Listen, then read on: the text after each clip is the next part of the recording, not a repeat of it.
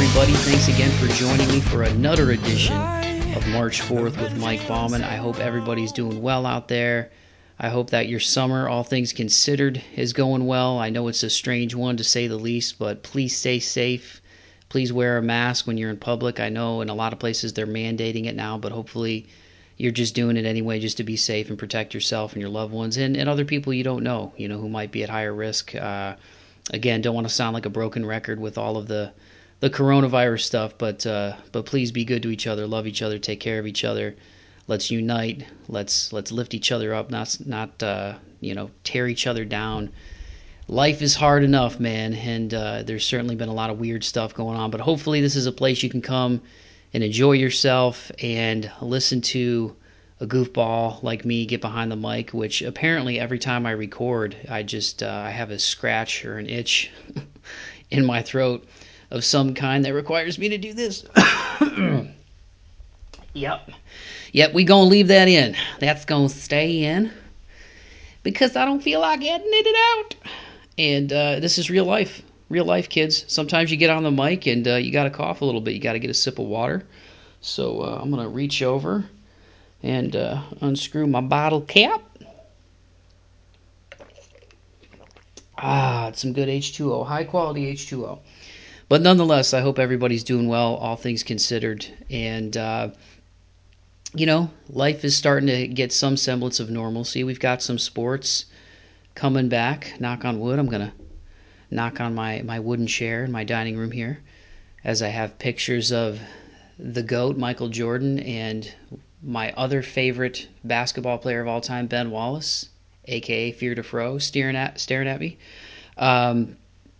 Where was I going? Oh yeah, that's right. Basketball is back with the NBA and the Orlando bubble. So even though my beloved Pistons are not part of that, unfortunately, hopefully we will get a top 3 lottery pick and we'll get some luck in the lottery this year and land ourselves a top young prospect and hopefully get Blake Griffin back to the playoffs. In this stretch of his career, he had a great season before last, a career year, really. But yeah, basketball's back, baseball's back. We've got hockey coming back. So, there's some, for sports fans like myself out there, there's some light that's coming at the end of the tunnel, at least briefly. So let's hope that continues. And baseball fans, obviously baseball's back at the time of recording this. So yeah, man, just be good to each other, stay active, take care of yourselves. I know it's tough indoors when you're used to going to the gym and stuff, but there's a lot of stuff you can do at home, too. There's a lot of just body weight exercises and stuff. And trust me, man, I'm not off the wagon, but I'm not, ripped. You know what I mean? I'm kind of fair to middling right now, but I've noticed, speaking of middling, my midsection is carrying a little bit more weight than when I was a young pup, It's so crazy, man. When you're young, dudes, you think you have, all the time in the world. You know what I mean? And just, you can eat whatever you want. I've always been able to kind of eat just whatever I want. Not that I ate unhealthy. I do like healthy food. You know what I mean? But I do love me some ice cream. And let me tell you, kids, Mikey has been enjoying some ice cream. That's the only time you will hear me refer to myself in the third person at any point in this podcast. I promise you, I'm not an egomaniac, but I've enjoyed myself some ice cream. That is one thing that is very hard for me to just quit on. You know what I mean? So, but any Hoosers, I don't want to rant too much because on this podcast we have a guest that if you've been listening to the show, you've heard before. He is none other than my friend and former colleague, Mik Gonzales.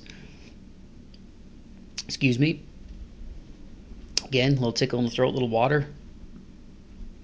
Man, I might edit that. No, I'm going to keep it in. It's okay.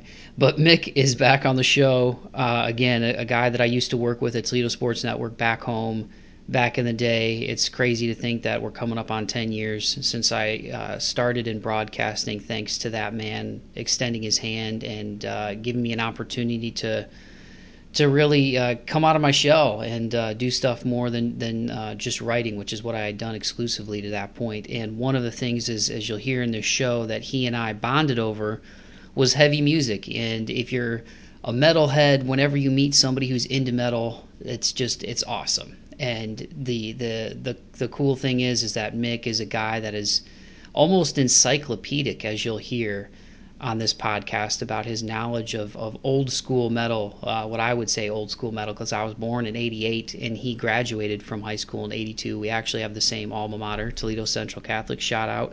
But yeah, so I just wanted to have a kind of a a lighter episode. The first one we talked a lot about how we got involved in broadcasting and stuff, and we talked about his cancer battle, which he's still battling, but again, knock on wood, he's doing a little bit better, as you'll hear.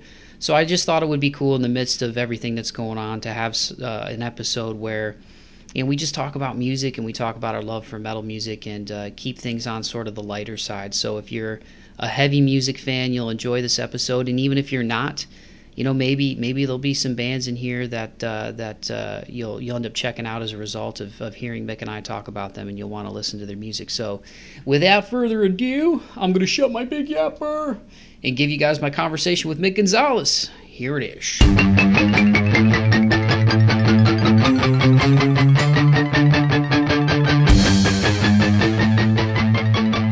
I definitely appreciate you taking some time this week, dude. It's good to catch up with you. Obviously, the last time I had you on the show, we got into your cancer battle and being honored by the Cherokee, which you now have the Cherokee Rewind podcast up and running. I see you're using Podbean, so congrats on getting the podcast up and going, my friend.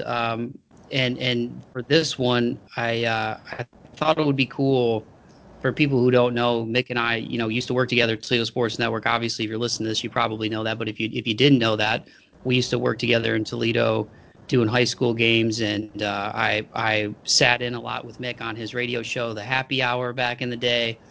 And one of the things that we bonded over was our shared love of metal.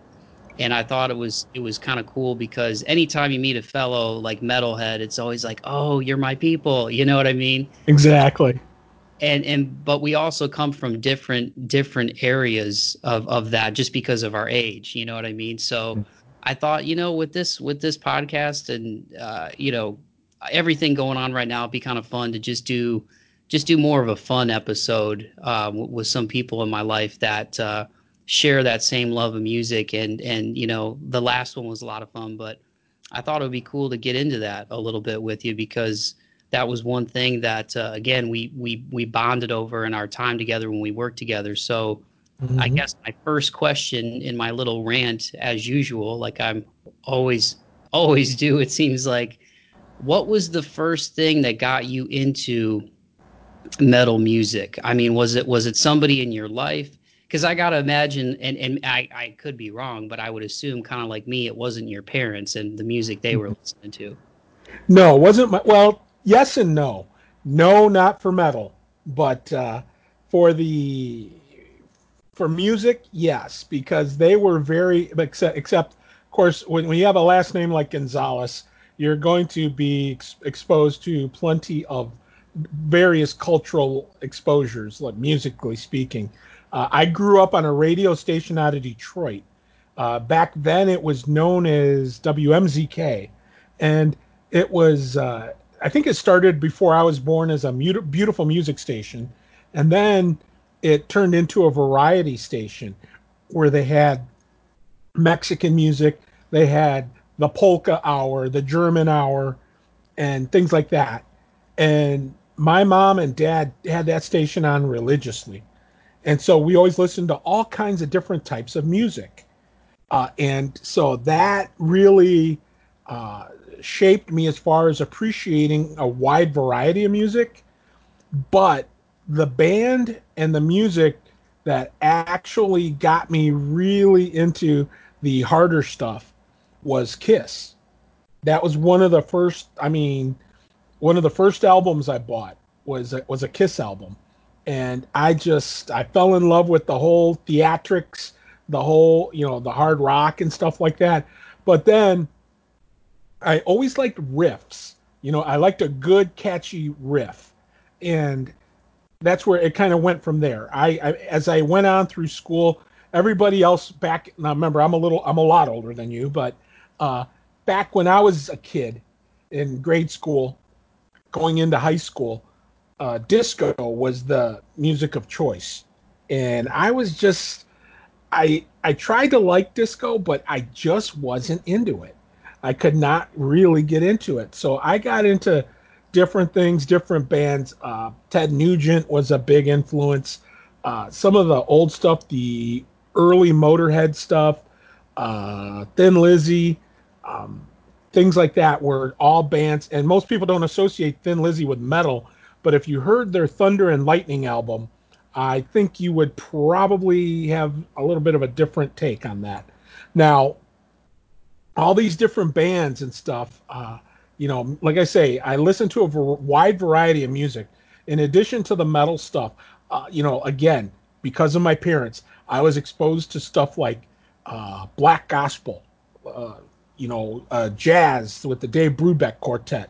Uh, Mahalia Jackson was a black gospel artist back in the 50s, and she just had a tremendous voice that really it stood out to me and really it reached me. I don't know how or why, but it reached me. Anyway, cutting back to the harder stuff again, the riffs, the catchy riffs and stuff that set the tone for a song. I always appreciated that, and I'm more of the older generation musically speaking than you are, but even now, bands like Stone Sour, 3 Days Grace, you can always appreciate some of that stuff. Five Finger Death Punch, you know, you can appreciate a good riff, when you hear it. And but back then, there was a thing that obviously the other big musical scene that happened right on the heels of disco was two of them. One of them uh, became well known here as the punk invasion, and that was like the Sex Pistols, Sham 69, bands like that. Of course, the Ramones, they were kind of associated with punk, but they really weren't punk. They were just edgy, real edgy rock and roll. Anyway, bands like that are what really took off back then. And I didn't mind them. I liked them. But the band that really got me back then, too, like I said, was Motorhead. And then listening to bands like Aerosmith, um, who I think is more rock and roll than metal, but they could rock hard. AC/DC obviously was a huge influence, but in their early days, they were more of a bluesy boogie rock band. But they had great riffs. Even though it was the same, 3 chord riff, they still they still could rock with the best of them. And I mean, Back in Black is when they really started turning into real heavy metal. And it started, I mean, and obviously with the death of Bon Scott, Brian Johnson came in there with Back in Black. And then an album that nobody really talks about, but really, to me, I loved more than Back in Black, and that is For Those About to Rock, which was the album that followed it. Yeah. That was a powerhouse album. Anyway, but it was stuff like that, Mike. That really shaped me. And then the other I told you about the two forces that came about back then was one was punk, the other came from England as well, and it was known as the NWOBHM, the new wave of British heavy metal. So there were bands back then that were really popular in England, and a couple of them were from here in the states, but they didn't find their success here in the states. They found it in England first. Bands like Twisted Sister, The Rods, Y&T, um, thinking of bands like that from the states. But then, of course, England had their own bands like Saxon. Motorhead really took off in the Yeah. early '80s. Uh, Bands like that. I'm trying to think of who else. Obviously, the godfathers of metal are they consider them the godfathers of metal, Black Sabbath.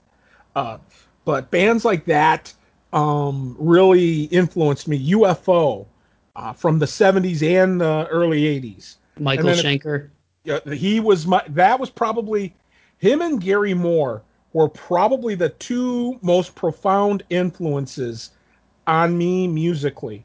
Uh, when Michael Schenker left UFO and did his solo stuff, just was fantastic. Scorpions was another big influence on me, because a lot of people don't realize that Michael Schenker was in Scorpions, like before he was in UFO. And he was on the first album, Lonesome Crow, and he was on their 1979 album, Love Drive, which is a good album. And wrote a lot of songs on that album. Gave them the song Coast to Coast, which is an instrumental, which is really good. Anyhow, he and Gary Moore, who used to be in Thin Lizzy, were probably the two biggest musical influence as far as melody goes, and also great riffs and great songwriting and great guitar playing. They were probably the two biggest. But I also loved other bands too, like Riot, not Quiet Riot, but Riot out of New York City. Most people know them like that. Listen to like Ozzy's Boneyard. They'll know Swords and Tequila. But they had a whole slew of great albums and great songs. And so they're a band that dearly, they started out as a normal new wave of British heavy metal band with, commercial riffs and things like that. And then they turned into I guess for lack of a better term, a speed metal band. And they turned into that in the latter part of their career and stuff. And they lost their founder Mark Reale a couple years ago, but they're still going strong without him. But just bands like that. Saxon was another huge influence on me. Again, British new wave of British heavy metal. Trying to think off the top of my head. Just stuff like that is what got me going. Whites, I guess the hair bands also a little bit, like Whitesnake, the early stuff when they were bluesier. Just different bands like that are what were big influences for me, and they're the bands that I always enjoyed. And to this day, I still play all that stuff. I don't wander too far from that. I do every Yeah, now and then. I do listen to some stuff now, like as far as like bands that are popular now. I'm probably I don't mind. Like I say, I'll listen to a little bit of Stone Sour, maybe Skillet, bands like that. I'll tune into and listen to from time to time and stuff like that. And like I said, I just like I like from the 90 or early 2000s rather.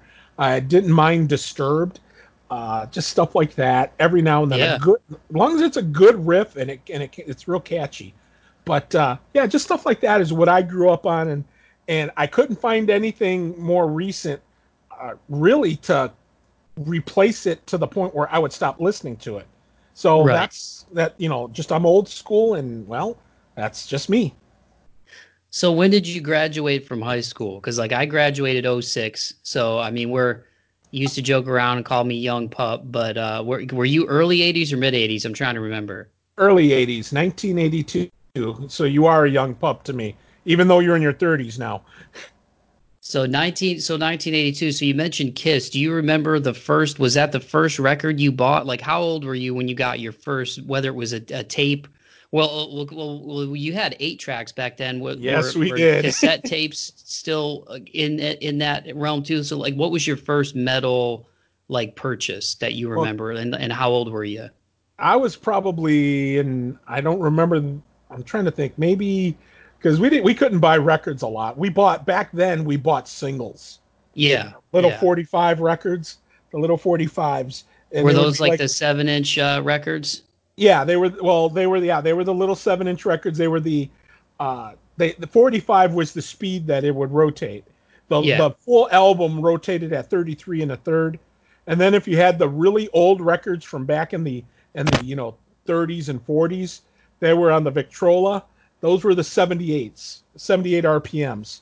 So, but we would always get the 45s because that was what we went by, what was on the radio. We always found we grew up in Toledo. WOHO was the station to listen to. But the biggest influencing station that you could pick up in about 25 states back then was 100 CKLW, the Big Eight. That they were around before MTV was, and if you wanted to make it big musically, you had to get in MTV. You got your video on there, you were going to make it, or at least get some sales going and notoriety. If before MTV, if you wanted to do that, you had to be played airplay on CKLW. It was based in Windsor, but it was basically a Detroit station. It was in Yeah. Canada over the line, but over the border. But anyhow, so back then we grew up listening to 45s. We grew up listening to, I'm trying to think of what else. Eight tracks, yes, definitely. And eight tracks were out before cassettes were. So we had eight tracks. I still have some. I still have eight tracks. I think I still have two of my eight track players. I have an eight track player and an eight track recorder.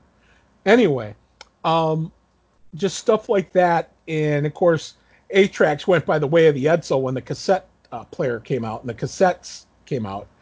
And then, of course, they went down. They were put on mothballs when CDs came out, and then of course CDs went away pretty much. I mean, you can still find them, but it's very hard to find them anymore because you've got MP3s files that you can download. So it's a lot easier now. But a lot of people like the records though. They like the LPs because they had a more deep, rich sound to them than the Yeah. CDs do and the MP3s do. They do. They love buying albums, and they still. That's why they came back. They bring back what record players because a lot of people held on to their albums from back in the 60s, 70s, and 80s. They held on to those records, and so they play them on. There's a market for them now, and some bands now put out albums Oh because yeah. Kiss is probably the most notable one that did, putting out their last couple releases on albums, on LPs. So, that's the And stuff you that, get the artwork and everything too. It's like a whole package. You have something tangible, because even younger people have really gotten into the vinyl resurgence too. People in their 20s and 30s, and coming from, I guess, me being part of sort of that whole Napster, MP3, kind of generation and iTunes and everything. Like, I still to this day, and now they are starting to sadly kind of become obsolete, CDs. That is because even newer cars. Like my girlfriend just got a new car. There's no CD player in there. Like I would always get CDs because I didn't have a record player. My dad did, but I liked opening up the album, looking at the artwork, reading the lyrics while I would listen to it. And so yeah, to your point, I think that's a big part of the LP album resurgence too. You get a tangible package that rather than just something that is just compressed on a player. And you've heard people too, like Neil Young, say the sound, like you talked about, on a record is just so much richer than when it gets shrunken down into like an MP3 format, which I guess you'd have to be a real kind of, what's the word, like an audio connoisseur to really kind of get the difference. I mean, and you're somebody that would because you came from that generation. what the funny part is? You talk about the cars not having players anymore. The car I drive now, I have an old car because I told you about being in that car wreck before the day before the SAP game when I got the award. I drive an old car now. It's a Lincoln Town car. The thing has a built-in cassette deck. That's awesome. It is hilarious. It comes in handy because I have satellite radio, but I have one of those Yeah. portable ones. So I stick it on. The way they were originally released was that you could stick them on your windshield and stick them in there with suction, and then you could plug it into your cassette deck Right. on the radio or in your car stereo, and that's how I do it. And so that's how I listen to satellite radios through that.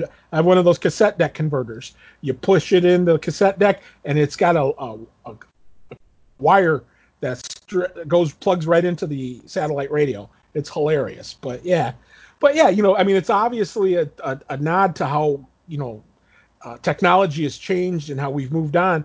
But there are some folks that even though things have advanced and have made things easier for us, some people still love the old school ways. They still appreciate them, and I'm one of them. So, you know, Yeah. but So but what was that record, like the first like heavy music record that you remember purchasing? oh gosh, the first two records I bought were Steve Miller because he had a song out called Jungle Love, and it was on. Can't remember the name of the album, but it wasn't. It was the album after Fly Like an Eagle, which put him on the map. But Jungle Love was, and it's got a great riff. It's not the heaviest song you'll ever hear, but it is still pretty heavy for Steve Miller.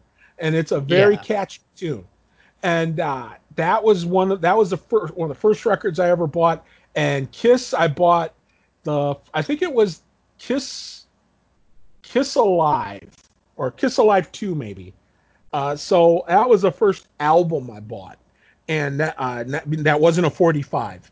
And oh gosh, yeah, it was Kiss Alive 2, and that was back in like 77, I think, 1977. So that album is still is one of my all-time favorite albums, and it got me into that. I mean, obviously their biggest hits were Rock and Roll All Night and Detroit Rock City and Right. stuff. So you listen to it, and that's what got me into it. And so but then I heard it was a double album set. It was a 2 album set.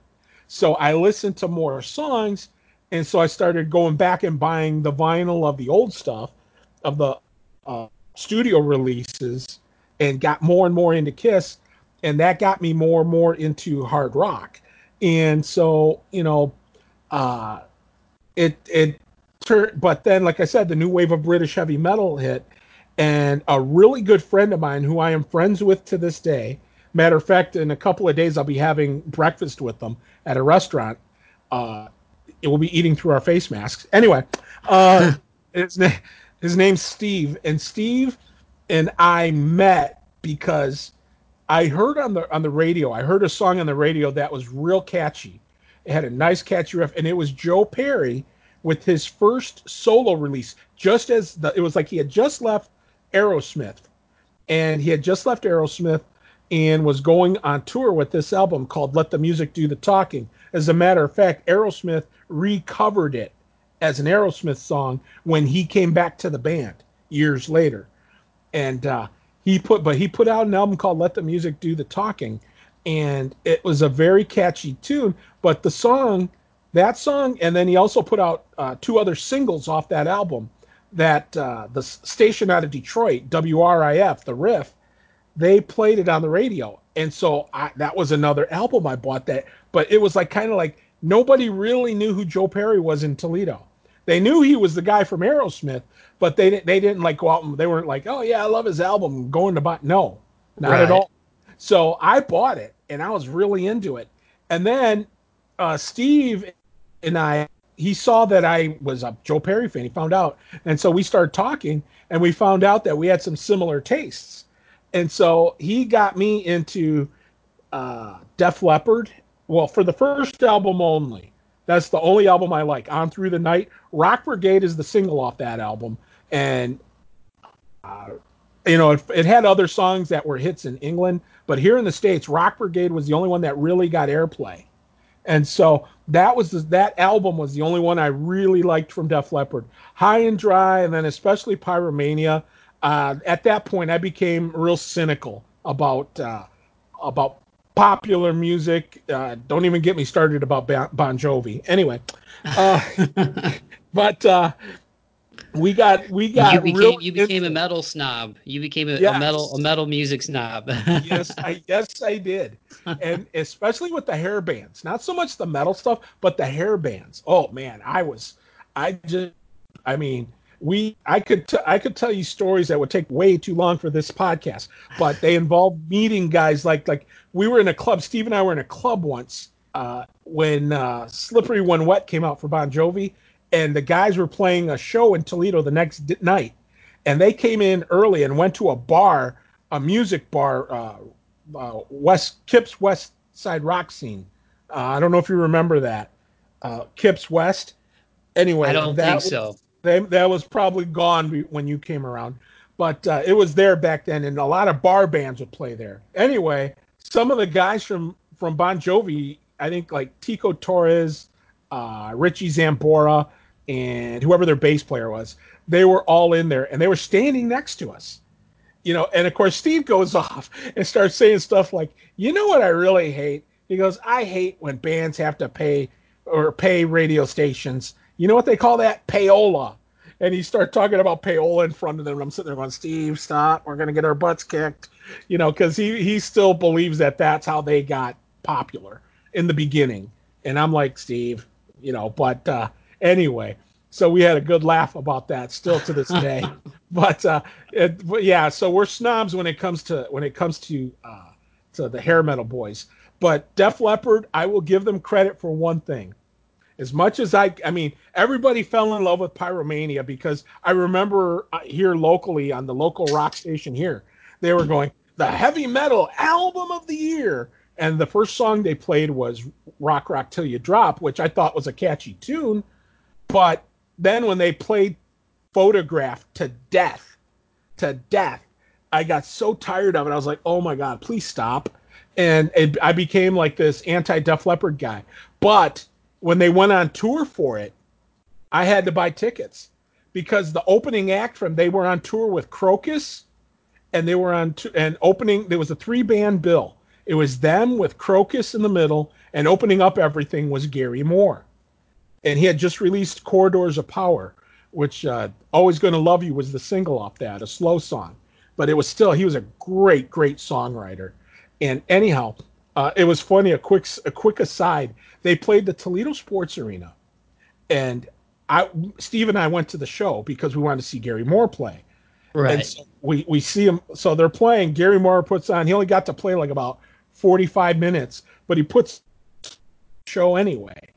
Awesome. Anyhow, so we sneak backstage. We're able to sneak backstage. I don't know how, but it was much. The security was lax. Anyway, we're back there. We're back there looking like two sore thumbs, and we're looking for Gary Moore. And we can't find him. We run into Rick Allen. He had still had both his arms at the time. Uh, he is skateboarding, and we run into, I think, Joe Elliott or something. They're out there screwing around, drinking, being goofballs. Well, we didn't even talk to them because we weren't interested in meeting them. We were looking for Gary Moore, doggone it. And we end up, we look, and then there's Mark Storaci, the singer for Crocus, and he's there with a bottle of Jack Daniels, still in his stage gear, looking at a couple of girls going, "Hey, baby, you want to get high?" And I'm just like doing everything I can not to pee my pants. So anyway, we never got to meet Gary Moore, but we go back to their. I mean, being the stalkers we were like what 19 years old. So we go back to their hotel where they were staying. We see their tour bus, and so we know they're there. Well, we go into the hotel and we run into their Gary Moore's drummer, who is Ian Pace, who most rock and roll people know, especially the classic rock people know. He is the drummer for Deep Purple, always has been. And then he spent a little bit of time with Whitesnake, and then he also spent time with Gary Moore, and, Okay. and then he went back to Deep Purple. So anyhow, Ian Pace was sitting in the bar drinking. So we went and talked with him for a few, and then, but we never got to meet Gary Moore, which was our objective. But it was still a lot of fun. But yeah, we saw them another time up, and we drove up to the very top of the Lower Peninsula of Michigan to see them play up there. And then at the last minute, Gary Moore jumps off the tour, so all we get stuck with is Crocus and Def Leppard. So I was like, but it was what it was. But yeah, stuff like that. I mean, in my era, and like I said, punk rock was another thing that also helped me. Like I got to see bands live in person, like the Misfits, the Dead Kennedys, Black Flag, bands like that. You name it. We got to see all that stuff. But also, the local metal scene had good stuff. I know you're big into bands like Tropic Bombs and things Right. like Right. that. Well, back then, the bands that were the most popular band in Toledo back then was a band called Damien, and Yep. they I were used huge. to take guitar lessons with Chuck Stoll. Chuck, Well, I yep, should say I took a handful of guitar lessons with Chuck Stoll. He was super nice, but I mean, he's a shredder. You know what I mean? And so yep, like I when I first got my guitar when I was 19 over at Peeler Music, my buddy Benny worked there, and they were like, "What kind of music are you into?" I remember there was this guy there that was talking about an acoustic guitar. I'm like, "Yo, dude, I like Metallica and Korn and like Alter Bridge. Like I want to play some like metal. You know what I mean?" So I took some lessons with Chuck, and he was super cool. But he was a shredder, and you know me, like I'm already my harshest critic, and I'm hard on myself. Well, just imagine me the first time picking up a guitar, even though I'm a big music fan. Like I'll sheepishly admit that I've probably spent, no, I have spent more time air guitaring than actually practicing my guitar. And certainly to that point in my life, as you know, as a 19-year-old kid, I wasn't really musically inclined. So he was super nice. I actually got his solo record stolen, Hmm. or stolen. I always forgot how to pronounce it. It was just his last name and then like a little dash at end, and it Yeah, was really stolen. good. He was super great dude, but I just felt like with my skill level, like I just wasn't there yet. So I would play with my buddy, who I've had on this show too, my buddy Andy Langston, Hmm. who's one of my really good friends from high school, and we actually just caught up a couple months ago, and we're talking music and everything, and it was like we just talked to each other yesterday. But anyway, he would come up and I'd practice with him and jam with him because he was always really supportive and cool. So yeah, it's funny you mentioned Damien because I know Chuck. But anyway, sorry, just to Oh to no, just to jump in there. Yeah, he please great feel guy, free. but yeah, man, I was trying to figure out how to just keep my fingers on the frets, much less like do Keep everything he was doing. He's a shredder. keep them from tying up in a knot. Yeah, exactly, Yeah, exactly. I So, understand. so you said the local scene, Damien was really big. Well, they had the album or I remember the single. I've seen the music video. Like Every Dog Has Its Day. I do Yeah, know that that was the that was like album. their There big was jam, right? also Stop This War. That was their other album, and they had my favorite song of all time from Damien is 30 St. Clair. It's a instrumental, and it pretty much it describes Chuck Stoll to a T about what he can do with a guitar, and He that can whole shred, band. man. Yes, they can. Well, the other band that I loved way more, and that's not no slight on Damien because I really dug Damien, but the band that probably to the point where they were another huge influence on me was a band out of Detroit called Seduce. Okay. They were a metal band, but they had street cred not only with the metal folks, but they had street cred with the punks. Because most of the punks would rail against metal bands, but Seduce was one of those very few bands, very few, that had credibility amongst metal guys and punks. They were that good. And to this day, whenever they get together and play again, we go see them because they're worth it. Yeah. Their albums, Seduce was the first album, and then Too Much Ain't Enough was the other album they put out. And they were locally produced, locally, everything was local. They didn't have any, I mean, they had Too Much Ain't Enough. Um, they signed to IRS Metal, and it was funny. The president of the company, uh, their producer or their manager had a conversation with them. They were walking or they met at a party or something, and he said, "Well, who's the next big metal band?" And he goes, "Seduce." And so he goes, "What do they sound like?" He had tell you how old they are. They had a Walkman. The guy had a Walkman with a cassette in it. His name was Miles Copeland. He was the president of IRS Records. Gave him the headset, and back then it was something to get signed by a label. It ain't like now where you can Oh just put yeah. out your own stuff. It was something to get signed by a band. He listened to the Walkman for literally 10 seconds, and he looked at him and said, "What do you think?" He goes, "Sign them." And That's so awesome. yeah, it was great. So anyhow, they put out the album, and they also were on. I don't know if you ever saw the two movies called Decline of the Western Civilization.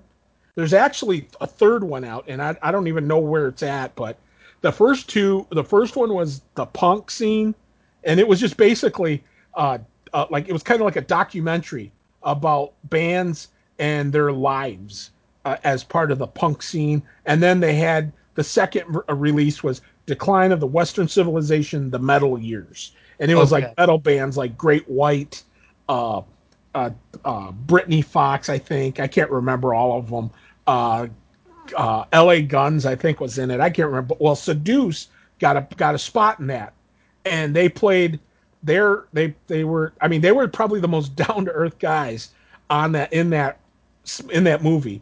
And I mean, one of the guys for Great White is sitting there talking about all this uh, like wild sex that he had with these girls and all stuff, and he's sitting at a by a pool with his mother sitting right there in front of him.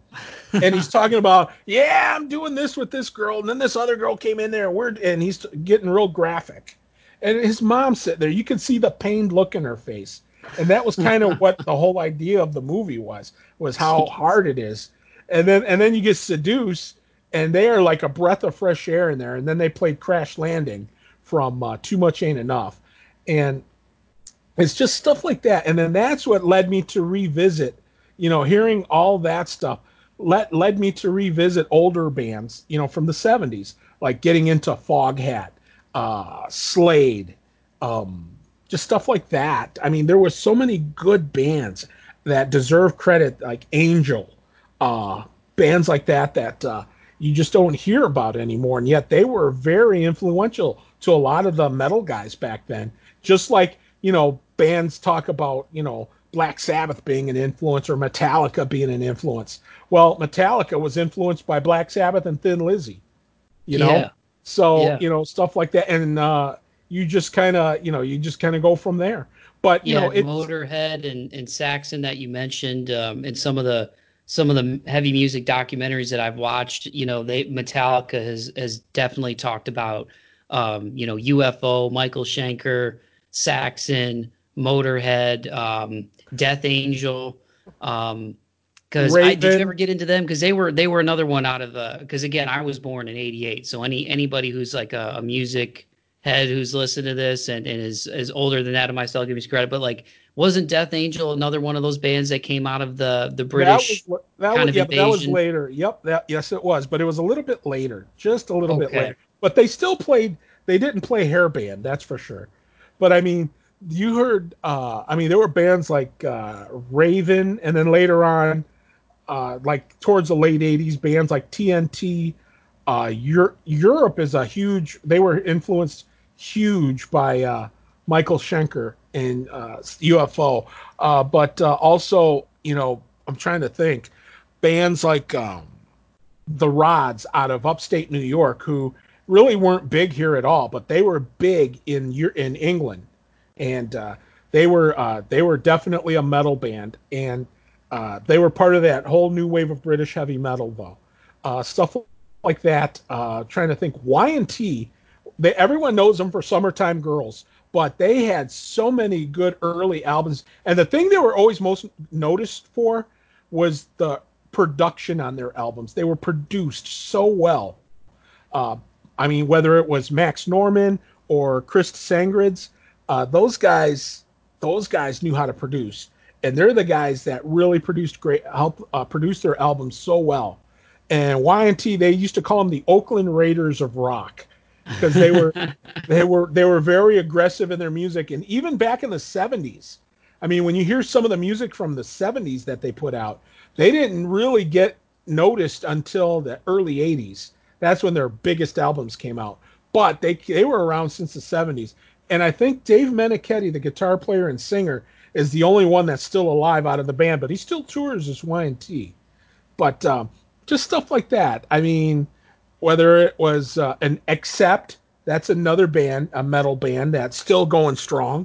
Of course, their original singer Udo Dirkschneider, left the band, formed his own band called Udo, and they both bands still tour. I guess they get along now. They didn't used to, but they get along, and You just gave me a mix with some Accept on it because you knew I was yes, into Metallica and the thrash metal stuff. Yeah, you made a mix with me for me with Accept on it.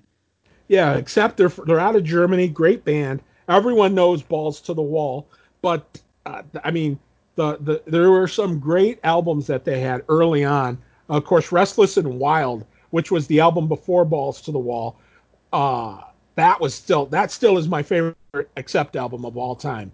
And it's funny, my favorite Accept song of all time is probably not even one that Udo sang on. It came out years later with Mark, the guy that sings for them now, a song, ironically enough, called Pandemic. It's Oh, geez. yeah, and it came out about like maybe 5, 6 years ago, maybe even a little longer than that. But it's called Pandemic, and it's a great riff, catchy riff. Even if you're not a speed metal guy, you'll like this song because it's real catchy. Probably the most commercial thing I've heard them do, but it's still hard rocking, no question about it. So Morbid Angel was the other band I was thinking of too. Like there is a Death, there is a Death Angel though.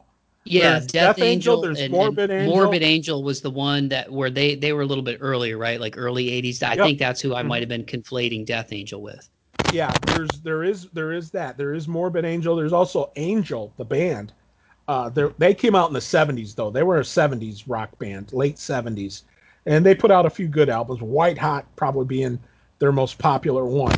But So what were some of the big shows, Mick, that you remember in your day? Because when as we're talking about the 80s, I mean, in that era, like sometimes I wish I would have been born 20 years earlier because you guys were coming out of high school at the time that really all of the stuff that laid the groundwork for bands like you mentioned, like Disturbed and Stone Sour and 3 Days Grace. I mean, if it weren't for the Metallicas and the Megadeths, the Slayers, the Anthraxes and all and the British metal that came in, like we talked about with Saxon and whatnot. I mean, those were all the bands that I think laid the groundwork for everything that I hear now. I mean, I've even heard Jason Hook from Five Finger Death Punch mention how influential Kiss was when he was a kid. And you mentioned just I think those guys being in the costumes that they were in and having that sound. As a kid, what that looked like, especially at that time. But you guys were on the like the new dawn of a lot of great music, I think, in the 80s. Obviously for me being a metalhead, but also you mentioned just a lot of really good rock and roll. And back then you had what, like the Monsters of Rock. My stepdad even told me everybody and their brother, and this is a little bit inside baseball for people who are listening to this who aren't from Toledo, but everybody and their brother used to come through and play Toledo Sports Arena. I mean, he told me, he goes, gosh, I probably saw AC/DC, open for a bunch of people on the way up for them. But what were some of the big concerts that to this day you still that are still in your memory as like, wow, what a show? What's like the handful of shows that you went to that still stick out to you? oh, more than a handful, buddy. You know what the funny part is? There's another band that we didn't mention that was also huge back then with us, and we loved tremendously and still do, is Iron Maiden. You know, they played. Oh, of They course, yeah, I yeah. saw them three times in 1 week. I saw them in Toledo, Detroit, and Cleveland in that order. Oh, wow. So Yeah, you were super into it. yes. We used to travel and go to a lot of shows, and when I say a lot, I mean a lot. So you've been to what would you say, hundreds at least? I have no idea how many shows I've been to, but I've been to a lot. But I remember seeing uh, it was Scorpions, Iron Maiden, and Girl School, who was another all-girl heavy metal band that deserves accolades that they don't people don't appreciate what they contributed. I mean, people always think of the Runaways and stuff with Joan Jett and everything, but Right. Girl School takes a backseat to nobody. I mean nobody.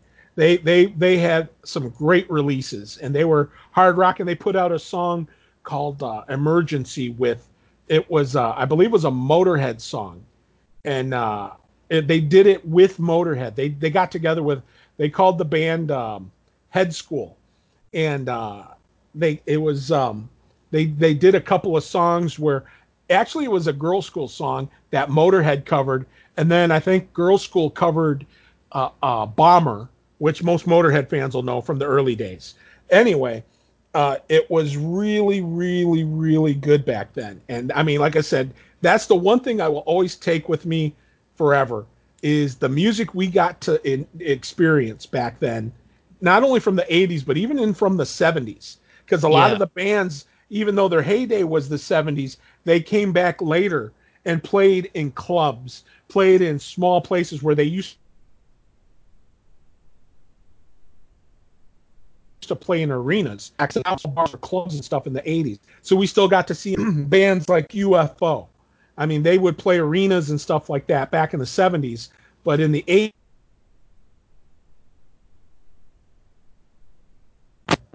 anyway, but yeah, Scorpions, Iron Maiden, Girl School. That lineup was awesome. And then we saw Judas Priest, I don't know how many times, with Iron Maiden. And then we saw Iron Maiden open up. This is going to throw your mind. You're going to wonder how, but they played together on the same bill. Iron Maiden opened up for trying to think. They opened up for Rainbow, who that's not the weird part. Rainbow, then they were the middle band on the bill. The headlining band, 38 Special. Oh So wow. that was weird. I mean, you're going from headbanging, watching Iron Maiden, to catching some great guitar work from Richie Blackmore's Rainbow, and then you go from that to Wild Eyed Southern Boys. Now, don't get me And wrong. Dio was singing in Rainbow, right? No, not at that point. He had Oh, at left. that point he wasn't No, in he was Rainbow anymore. no, he was in Black Sabbath at that point. Oh, And okay. Okay. I've saw Black Sabbath a million times too. But and I saw the but anyway, no, it was Joe Lynn Turner, and he was with Rainbow. And trying to think here. Uh let's see. That was back in the early 80s, like 82, 80, yeah, about 82 it was. Where I saw that bill when it was Iron Maiden opening up for Rainbow, opening up for 38 Special. Now, I have nothing against 38 Special. I've come to appreciate them a whole lot more now as I've gotten older. They've got some great catchy tunes. I mean, I'm more hard rock oriented, so they're more southern rock, uh, like country flavored than anything else. But I respect what they do. But it just was a really weird mix of trying to see all of that with, the Van Zants with, Richie Blackmore and Steve Harris, Bruce Dickinson, and Iron Maiden. It's just kind Right. of weird. But that was a show back then. And let's see, I'm trying to think. Another big influence on me was a band out of Canada. They were the same on the same label as Rush, but they didn't get the push that Rush did. And there's a band called Max Webster. Max Webster put out a song called Battle Scar, which was sung by them, their lead singer Kim Mitchell, and he put out, or anyway, he sang that song with Geddy Lee from Rush, and he had a hit on his hands with it. And then he also wrote a song back then when that album came out also on the album called April in Toledo. And so the local station played it a lot because it was featured the title Toledo in the song. So Right. anyway, um, so long story short, Kim Mitchell broke up Max Webster, went on his own solo, put out a song in 1984 called "Go for Soda," which is, people still play that song from him from time to time. And he was also a good hard rock guy, more commercial and melodic, but still a good solid rock guy. And they were a big influence on me also, the Canadian flavor there, because bands like Rush, Triumph, she put out an album called Metal Queen, a woman who was absolutely stunningly gorgeous by the name of Lee Aaron. A lot of the bands up there that didn't get credit here in the States, but they put out a lot of great music up there. You know, Anvil too, right? Anvil was hilarious. They were, yeah, you might like them, Mike. You might like them. I was not a fan, but they put out the guy, his name was Lips. That was his moniker for the band. He was the singer and the guitar player. And I mean, they were like thrash metal, loud, loud, loud. And their band, the president, that their band manager, she was a girl that was just so fanatically into them. She had them play her wedding, and everybody in the wedding, like 3 songs in, left. I saw the Anvil documentary. It's on DVD. If you look it up in Amazon or somewhere, it might even be on YouTube for all I know. It is hysterical. They try to do a comeback, and it kind of, it doesn't go so well. But it's, I mean, I watched that thing and was mesmerized. It was hysterical. These guys were like, I mean, if you wanted to see Spinal Tap in real life, instead of a mockumentary, have an actual documentary. This is Anvil is probably what you want to see, because it is about as close to Spinal Tap as it gets and stuff. But it was bands like that though. I mean, still, even though I wasn't a big Anvil fan, I liked about 3, 4 of their songs. Uh, there was a satanic band. It was, they were trying to like take Black Sabbath and go warp speed with it. They were called Venom, and they did all the that whole double worshiping genre. But you could tell they were doing it, basically as a gimmick. But they had all of that stuff on there and stuff. They had like one called Welcome to Hell and black Did you metal ever and stuff see like. Celtic Frost? Yes, once. And I wasn't even going to go to the show, but a friend of mine talked me into it.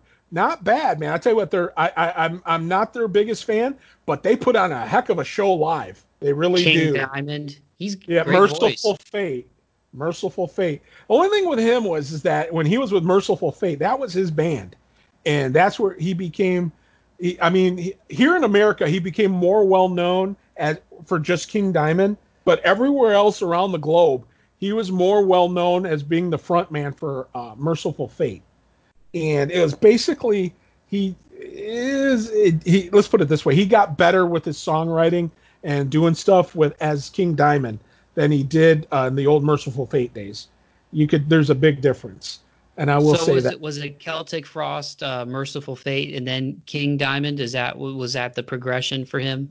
Yeah, Okay, okay, yeah, no, actually it was Merciful Fate, um celtic Celtic Frost, then King Diamond.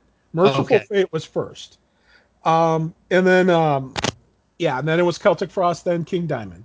But and then he would go back and forth between the two for a little while there. So He did. what were some of the shows that you saw? Like if you were to give me your favorite, like if we do favorite, because I know you've seen a lot of shows. If you gave me your favorite club shows, whether it was some little place in Toledo or elsewhere, your favorite arena show and or shows, and then Yeah. maybe your favorite festivals. Because again, back then in the '80s, man, kind of like what you said, you got a good mix of bills, and I think there's bands like Slipknot, for example, which who have tried to bring that back. You mentioned Stone Sour a little bit earlier. Corey Taylor, obviously being the front man for both those bands, and an amazing talent, great voice, and I love him too because he always just speaks his mind. But I think they've kind of tried to bring that back, and I know he's mentioned that because he's like, man, when we would come up, we would see these shows that would have like Faith No More and Metallica, and there'd be a good mix of bands, suicidal tendencies, and he's like, so we kind of want to try to make our shows not just kicking you in the teeth for 4 hours, but having kind of a diverse lineup. So if you look back on what are some of your favorite club shows, arena shows, and then festivals that you've gotten to see where you were just like, wow, this is definitely one for the ages. Well, let's see. Club shows probably Michael Schenker playing with Seduce at St. Andrews Hall in Detroit. Harpo's was a great venue back. It's still open, but it's nothing what it used to be. That used to be the place where it was for bands that were too big for clubs but too small for arenas. They would play Harpo's, Okay. and so some of the best bands ever played Harpo's. Gary Moore played there. Y&T played there. Accept played there. The list goes on and on. But the Probably at Harpo's, the best show I ever saw there was Accept, and they had Seduce again opening for them, and I saw also Seduce playing there. You can tell I'm a big fan. So, but No, it's good. It's good to get the names out of some of these bands that people might not have heard of. I think that's awesome. now, now in Toledo, there was an old. Uh, I guess it would be comparable. It was a hall that was comparable to like a VFW post type thing. Well, I Okay. got to see Damien headline. They had a band called VXN opening for them, and they were both really, really good. And Trying to think of who else, as far as clubs go here in Toledo. Kim Mitchell, the guy that wrote and sang "Go for Soda," that used to be in Max Webster. He put on a show the same night that Iron Maiden played in Toledo. Played in Toledo at the Sports Arena with Accept as the opening act, and then so it was a double header for most music heads and stuff. Let's see. The first show I seen in the sports arena, I let's see, I think was Nazareth with the Joe Perry Project. Oh Um, wow. yeah, and then that was probably the best show I ever seen in the sports arena.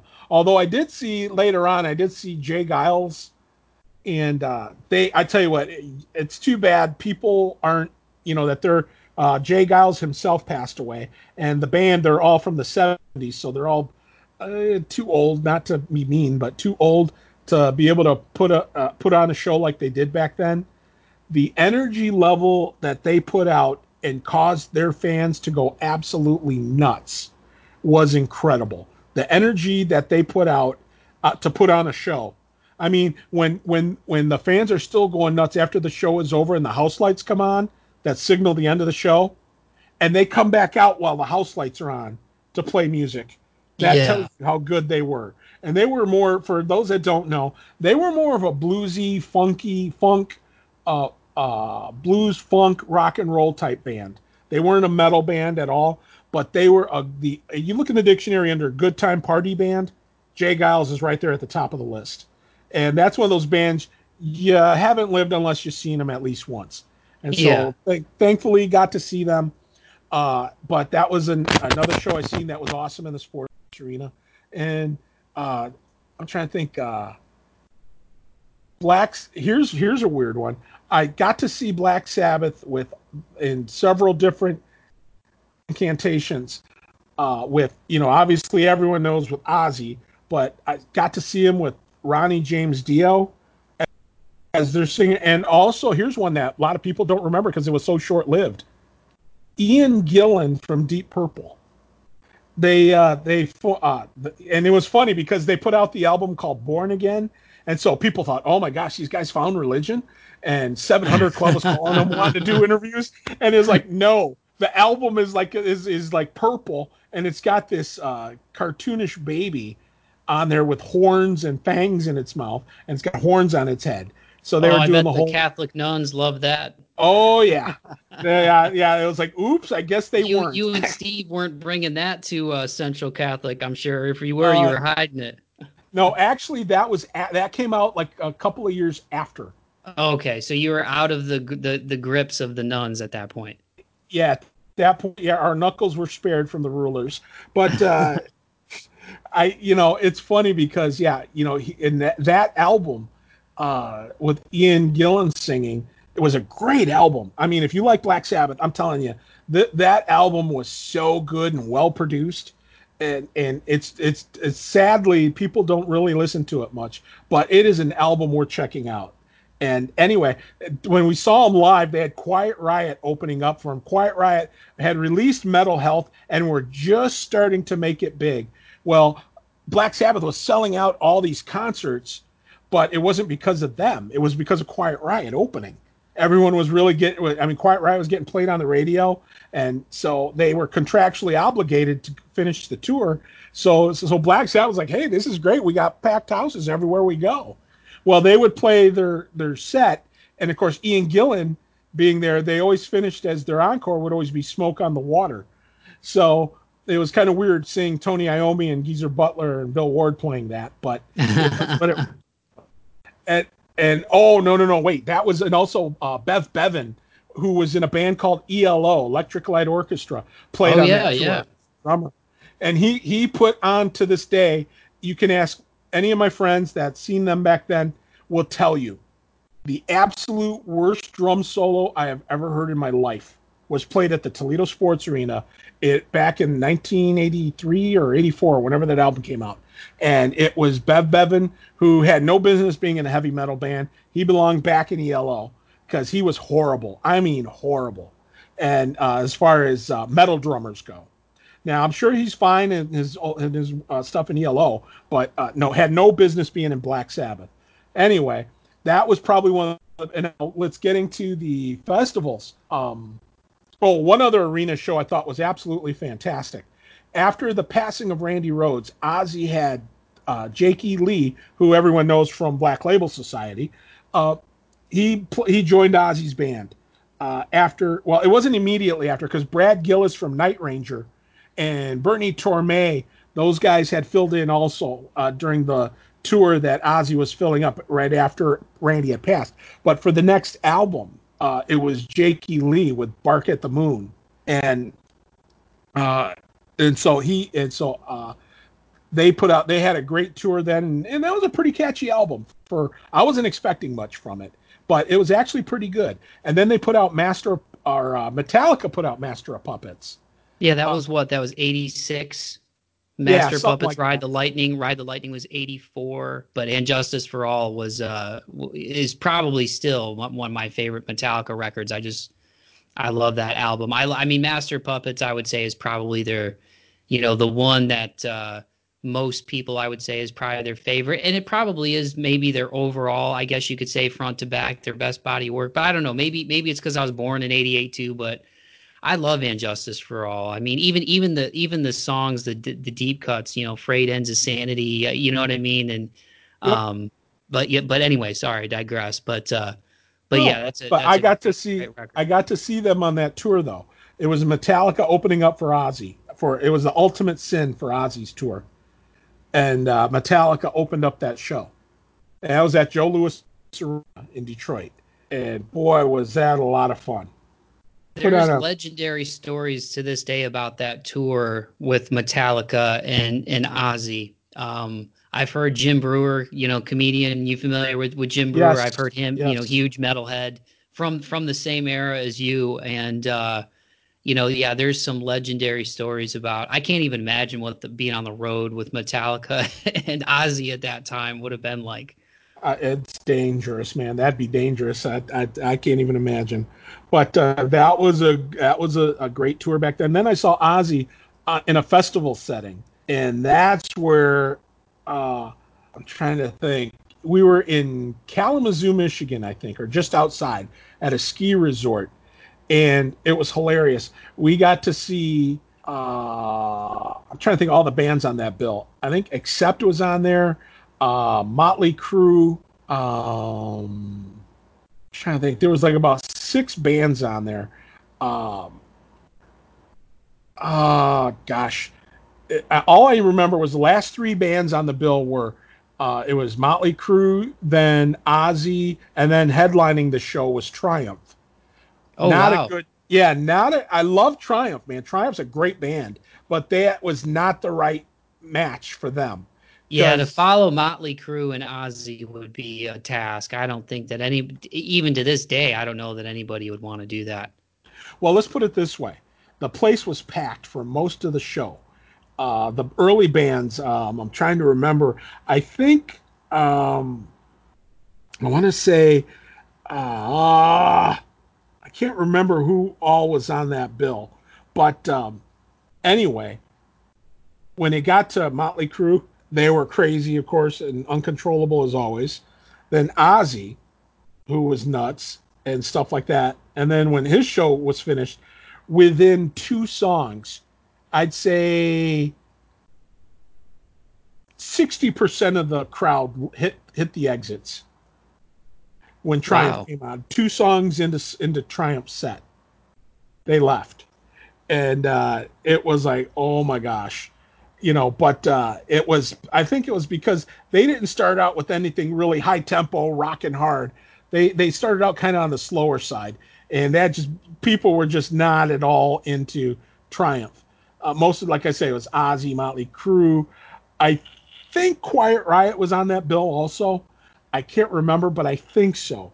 What And cycle was that for Motley Crue? Was that Theater of Pain at that point? no, that was Shout at the Devil. Oh, okay, okay. That was Shout at the Devil.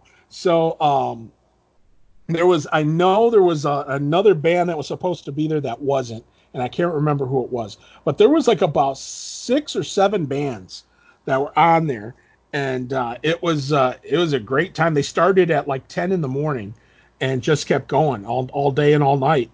And when Triumph came on, I got to admit, I watched it a little bit longer than two songs. But then after a while, it was like me and the people I were with, we went and we left, But trying to think, another really good arena show was Kiss that was Creatures of the Night tour, and they had Vandenberg opening for them, another underrated guitar player. great songwriter, and Bert Herring, one of the best singers I've ever heard in my life. Uh, anyway, Did you Vandenberg ever was get to highly see Randy underrated. Rhoads, Mick? No, I did not see him in person live. Um, I the first time I saw Ozzy was after that happened, after the plane crash happened. So I did not, but Steve got to. Steve saw him twice, I think. So I was still, I was still a pup, and but yeah, Steve got to see him a couple of times. I did not. Uh, I got to see Jakey Lee. I got to see Brad Gillis when from Night Ranger when he played with Ozzy, stuff like that. I'm trying to think of what else, but yeah, no, that would have been a treat because Randy was simply the best. He wouldn't have been with Ozzy long because he was a what do you call a classically trained guitar player. So he was into classical music too. So that so he wanted to explore that. He had talked about in interviews before his death that he wanted to talk more about that or explore more of that. Because he So was Diary of a Madman was his handiwork on that album, right? yes, both Diary and Blizzard of Oz. Right. Okay. Yep. So those were Yeah, the two that he. underrated to me, Ozzy. Well, I mean, I guess I shouldn't say underrated, but because I mean that was your era, but I mean the Ozzy that they came to play on the radio when I was growing up, obviously everybody knows Crazy Train and everything, but yeah, so maybe it's just maybe I say underrated just again because of my age. I was 10 years old in 1998. So Yeah, that was a probably good, that's a good 16 years after you graduated high school. And I think Diary of a Madman was what, 81-ish in there? yeah, 81 or yeah, 81 it was. Uh, Okay. 81 or it might have been 82. It might have been early. No, I think it was 81 Because because when did Blizzard of Randy Oz. Rhoads, did he pass away? 83 was when No, the plane crash happened? I want to say it might have been early 83. Yep. I think it was Okay, early I'll check. 83. I'll check our good friend Google here, like I've done a couple times. Oh, March 19th, 1982 was the It was accident. 82. Yeah, now I remember because he had to go, Ozzy, like a few days later, had to go on David Letterman. And so he didn't want to, but he went on. And so he was like real out of it and just kind of, eh. But yeah, he went on like it was like about like 3 or 4 days later after the crash, he went on David Letterman, and Oh, they didn't really talk about it much, but they were just talking. They talked about the whole biting the head off a bat and that kind of stuff. That's what Letterman was doing. But yeah, he had to go and try and be talk about the album and stuff, even though Randy had just died. So yeah. that's I remember that now very well. So is that one of all the good shows that you've been to? Is that one that if you look back, is there anybody um, that you missed that you wish you would have seen either because of an untimely passing or because the band ended up disbanding or whatnot? Or are there any shows that you look back and not necessarily in regret? Like for me, I for wish I example, could I have seen. wish I wish I would have seen Chris Cornell, while he was still here.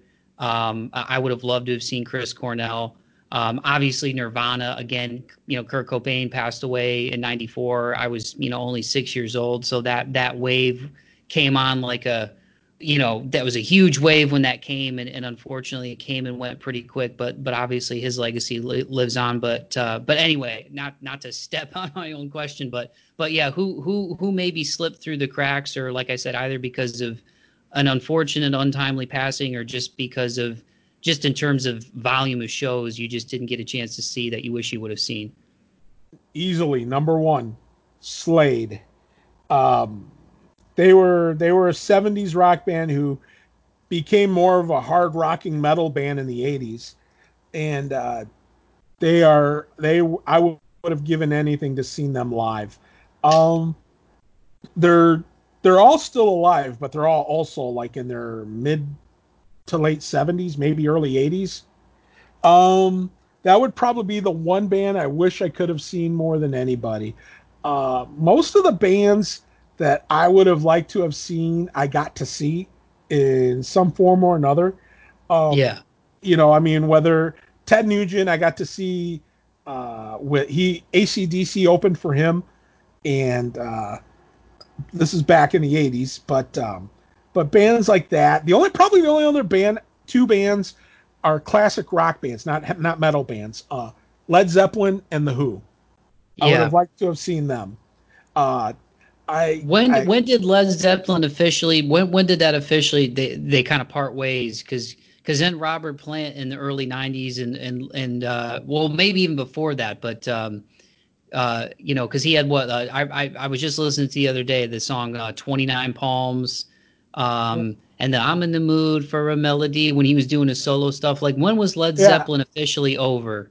it was like 1981, two. I think it Okay. was 80. Okay. No, it was 80. I think because Bonzo died in '79. So the last album they put out with him, with John Bonham, was "In Through the Back Door," I think. Okay.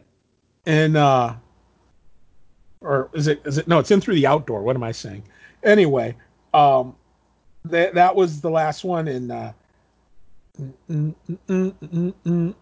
that's all I remember was, um, oh gosh, I can't remember the name of the single. Anyhow, um, but they put that album out. They were touring for a while, and then went once John Bonham died. They toured. I know it might have been in the mid '80s.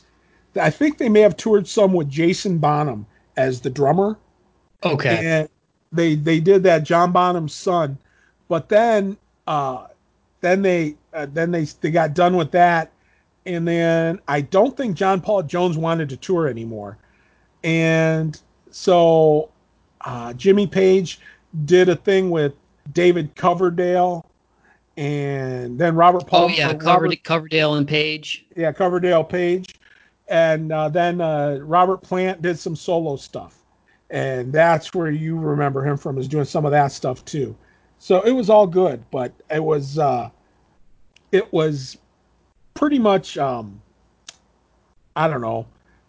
It was pretty much done in the early '80s, but they did play some later, like I say, with Jason Bonham, and then of course Jason had his own band and stuff, and they've talked about doing one more tour forever.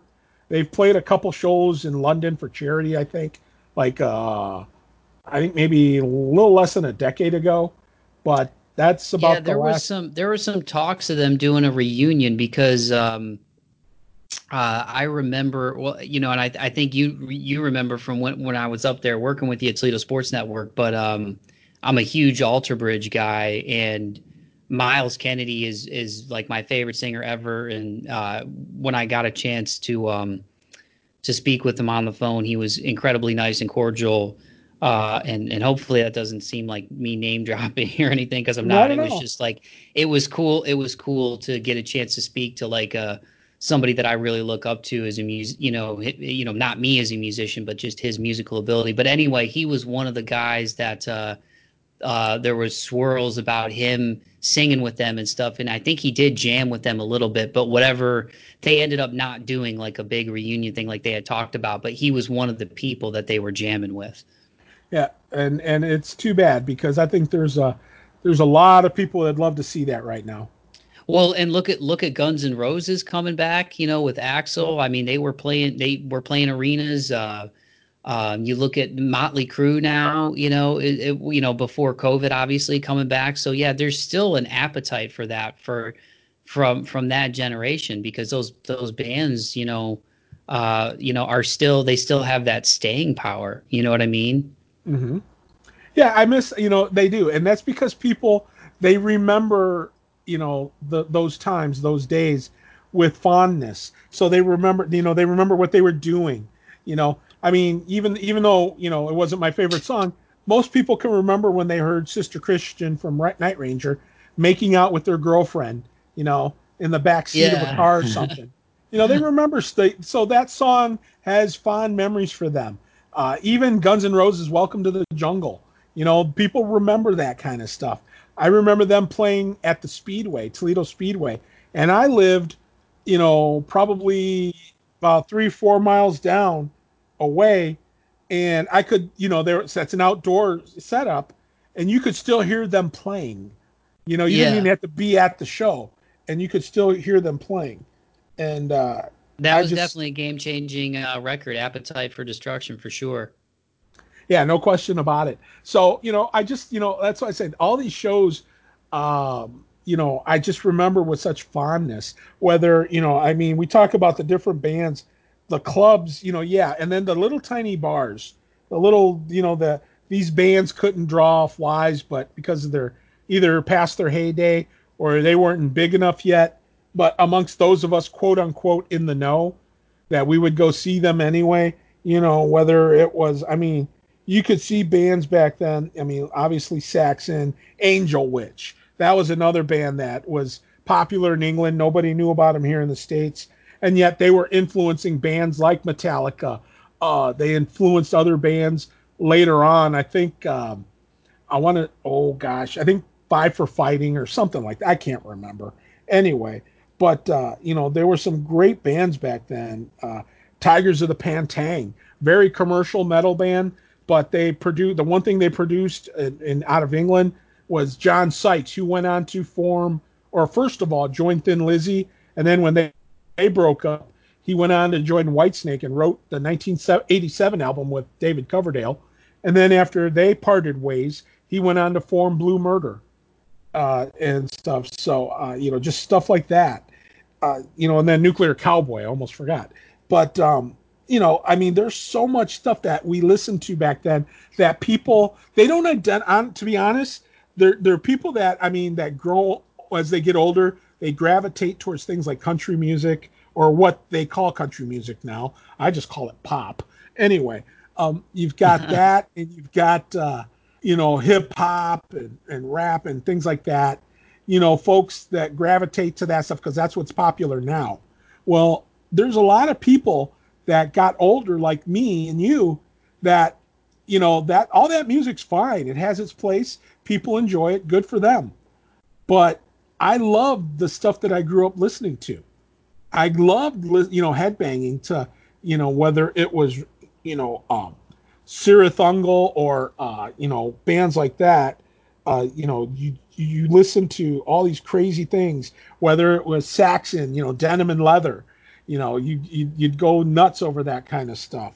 And, or like me, we talked about girl rockers. Obviously, I mentioned the Runaways and Girl School. There was also another band named Rock Goddess, and they were sisters. And they went on to, a couple of them went on to play in the band called Vixen, which is another girl band that was a hair band that made it with a couple of songs back in the 80s, stuff like that. But didn't last long, but still good stuff. But the music is what is where it comes down to, is the fact that people remember this stuff and they hold on to it. And as this especially whether it's the the generation that is now the baby boomers or the folks that came right after them, those folks hang on to that music. So even the guys that the guys that were in the 90s, that grew up in the 90s, that grew up with seeing bands like, Nirvana, Pearl Jam. I saw Pearl Jam headline, or not headline, but I saw Pearl Jam and what's the oh what's the festival they used to always have? Um, they started back then. It was like they had like different types of bands, and they'd have like the Jim Rose Circus, um, Lollapalooza Lollapalooza. That's it. I saw the first Lollapalooza tour. I think it was. It was the first or second, but I think it was the first because it had like Red Hot Chili Peppers headlining, and in like Chicago. I saw them in Detroit. Oh, Um, okay, okay. Yeah, because back then in the 90s, they went on tour with it. It wasn't an annual event played in Chicago. It was, they went around city to city. They'd play all the big places. Like I saw them in Detroit at what is used to be known as Pine Knob and now is known as DET or DTE DT Center. Energy Theater. Yep. Yep. Yeah, it used to be known as Pine Knob. And So it you was, got to see Pearl Jam on the 10 cycle when they were coming up? yep, they were like the second band out there. I think Ministry was on there. Uh, Nine Inch Nails was on that bill. I'm trying to think of who else. Oh, there was a rapper, and I can't remember his name, and he's a famous one. Not Ice Cube. Um, it might Snoop have been Dogg? Ice. No, it wasn't Snoop. Uh, I I can't. It might have been Ice Cube, I think.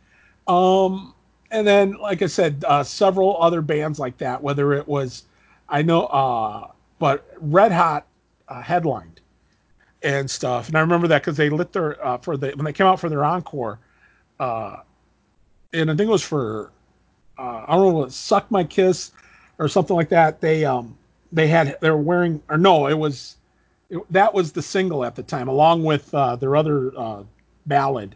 Um, and oh, my brain's cramping out on me here. But anyway, when they came out for their encore, they all were wearing helmets, and they set the helmets on fire. I remember that very well.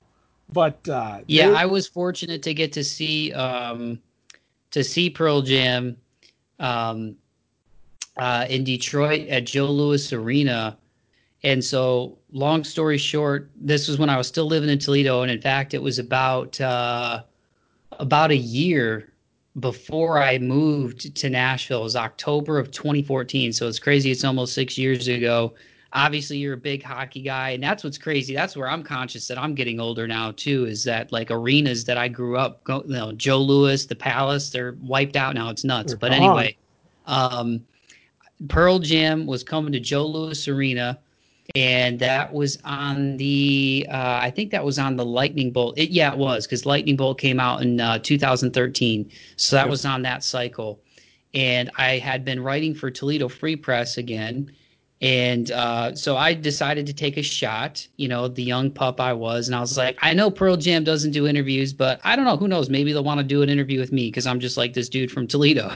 Yeah. What? Yeah. Of So course. yeah, I reached out to their media contact, and she was like, "Hey, they don't do interviews. They're not really probably not going to do an interview. But if you're interested, I can give you like tickets to the show, and you can do like a like a concert review." So initially, because I'm dumb, I kind of like sat on that for like a day or two, and then I was like, because I was like, man, that'd be awesome if I could talk to I love all those dudes in the band. You know what I mean? I'd be like, man, it'd be cool to get anybody. Like, I don't care if it's Eddie. Like, I love all those dudes. They're all amazing musicians. I think Stone and Mike McCready are one of the most underrated guitar duos of all time. I Hmm. think I should say I think people obviously appreciate Pearl Jam, but in terms of guitar players, not that those guys aren't respected, but when I think of guitar duos, I mean, Mike McCready and Stone Gossard to me are in the pantheon. I mean, just in terms of songwriting riffs. But anyway, I digress. So I came to my senses. I'm like, Mike, if you don't take the opportunity to like go there, because I had never done a concert review before, and I'm like, who am I to review a show? You know what I mean? I can barely play four chords, right? But I thought this is an experience you can't pass up. So my mom, one of the bands that she got into was, from like my era, I guess you could say, me being an 80s baby, but really a 90s kid, because I was Yeah. born at the end of the decade of the 80s. Like, that was one of the bands from, like, I guess you could say, my era that my mom got into. And my dad, to a degree, he got into like Alice in Chains. He had the Unplugged album. I Hmm. think he had Jar of Flies. He had Dishwalla and Collective Soul. So he got a little bit into some of the 90s rock. But anyway, so I remember at the time I was living at the opposite end of Stearns Avenue, and this is a little inside baseball again from people who aren't from the area that we're from. But I-75 is at the other end of Stearns. I was closer towards 24. Yep. So my mom and my stepdad live heading towards I-75. So I said, "Hey, mom," I was like, I'm gonna go to Will Call and pick up these tickets to do this concert review story. I'm like, "Do you want to like go up there with me?" And she's like, "Oh, I've kind of had a long day at work. What if when you go up there, like, what am I going to do if I can't get in?" And I'm like, "Yeah, you're right. Joe Louis is kind of on the edge of Detroit. It's not really the greatest area. You know what I mean? I don't want you just hanging out in the car or outside the arena. So, Mhm. well, this is where my naivete kicks in, but also where it shows how cool Pearl Jam is, Mick. So I get up there to will call, and remember, I'm writing for Toledo Free Press. I'm not, with Rolling Stone or Spin or some big media outlet, or even a bigger paper like the Detroit Free Press, right? Yep. I get up there, I go to will call, they give me my envelope, and as I'm going up the steps, I open up the envelope and I'm like, oh my gosh, there's two tickets in here. So I call my mom and I'm like, Mom, you're not gonna believe it. And she's like, shut up. Just shut up. I was like, Mom, they gave me two tickets. Mick, they gave me two tickets. They weren't in the round. They were on one end of the arena, Hmm. but I was probably the equivalent of if the Red Wings were playing, I was probably like blue line where the stage would be at that end of the ice. Oh my And I was gosh. probably like maybe 15, 20 rows up for the floor. So I was only probably like 40 yards from the stage, really. It was unbelievable. They played for over 3 hours. They opened with Release, which reminds me of my grandpa. It's one of my favorite songs of all time. Then they went right into Oceans, which is kind of a PJ deep cut, I guess you could say. But oh man, what a show! One of my favorite concerts I ever been to. So anyway, I digress. But when you mentioned Pearl Jam, one of my favorite bands, and I like telling that story because I was really unexpected. I was like, now granted, some people might think, well, of course they're going to give you a +1, but I'm like, well, this is Pearl Jam and it's Detroit. It's a sellout. Like, I'm not just going to assume that their media person is going to give me, a +1 for a smaller paper in a mid-sized town like Toledo, but they did, and I thought that was really cool. Yeah, now, what would you say was, you asked me about, or we talked about earlier about like odd matchup of bands, uh, Yeah. with 38 Special and Iron Maiden Rainbow. What was the most unusual group of bands in a show that you saw? Oh, unusual group of bands in a show that Well, I in other words, saw. yeah, 38 Special, no one considers them a metal band, but yet Yeah. Iron Maiden was on that bill. Um, Yeah. that's just sort of kind of opposite ends of the spectrum there. What show did you ever go to where you saw that was you had a couple bands in there where you're going, those guys are together on the same bill? That's a good question. Most of the shows that I've been to, where everything has kind of been in the same vein, of music. So I haven't been on any like super unusual bills where I was like, wow, that band is really kind of not fitting the mold here. Um, I will tell you a show that I went to, um, ironically, because you've mentioned both bands, where it was a band that at the time, they were getting some radio play on satellite radio, Mm-hmm. with a single from their first record, but it was a band that was still on the come up. So I guess the lineup is unusual from this standpoint, just because there hasn't been a show or a festival I've been to. Because at the time, like 10 years ago, for example, there used to be the Rockstar Energy Drink Mayhem Festival. So like 10 years ago, almost exactly, it was like June or July. Me and my good buddies Dave and Chad, who are also into heavy music, we went up there and we saw the main stage was, Rob Zombie, Corn, Five Finger Death Punch, and Lamb of God. Um, so I would say unusual from just the standpoint that people didn't really know them yet, and now they're like huge. Was in 2008 on the Indestructible cycle. Disturbed was doing club shows to warm up for what at that time was the very first Mayhem Festival in 2008. It was like Disturbed, Slipknot, Mastodon. But Slipknot and Disturbed were like the two-headed monster of that first iteration of Mayhem Fest, which I believe was '08. So they were doing like club shows to warm up for that album cycle before the arenas and the festivals. Well, there was a band from Canada called Art of Dying that opened up, and they were good. They're just like hard rock. Met their lead singer Johnny after the show, nice guy, and they're still around, still pumping out albums. The band that played in the middle was Five Finger Death Punch. Wow. And I saw them open for Disturbed, at a place called Bogarts in Cincinnati. We drove Yep. down there.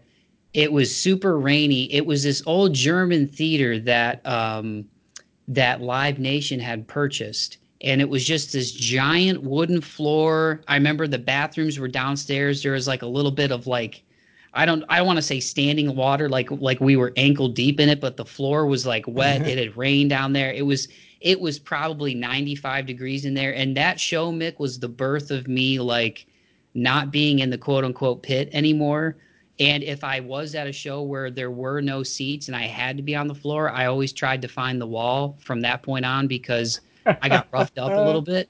And but yeah, Five Finger Death Punch opened for Disturbed, and you could just tell Ivan Moody, like his stage presence and the way he commanded the crowd and how tight they sounded. Um, at that time, the two members that are still in the band today from that lineup are Zoltan Bathory, one of the guitarists, and Ivan Moody, but they Hmm. had a different bassist, a different guitarist, and Jeremy Spencer was the drummer. He just left the band, I think, like within the last 2 years. But anyway, they were unbelievably loud. My ears rang for a couple days, and then Disturbed was great. But so yeah, that show I would say was unusual just from the standpoint of I saw them at a time where not a lot of people really knew who they were. The Bleeding had been getting play on the radio. And then I remember after the show, and as a matter of fact, ironically, I was wearing my Injustice for All T-shirt at that show. And after the show, Ivan was hanging out in the back because like the bar and everything was in the back. And Sure. my buddy Chad and I went up to him and we were talking to him, and he has like kind of this deeper voice. And he's like, "Dude, that's a freaking awesome T-shirt. I'm keeping it PG." But he's like, "That's one of my favorite albums. I love that. It's awesome." And I was like, "Yeah, dude." I was like, "And Justice for All is like my favorite Metallica album." I was like, "You guys were great. You killed it. We took a picture, whatever." And he said something else to me. And Mick, I was standing right next to him, but it was so loud that night, and that was also the birth of like earplugs for me. I didn't even hear what he said. It was just like, "Ee." Wow. And so I just said something to him like, "Yeah, man." I was just like, "Yeah." I just said something like, "Yeah," and he kind of gave me that look like I don't know if this dude's like a little twisted. Like, did he was he drinking a little bit? Was he smoking? Which I wasn't.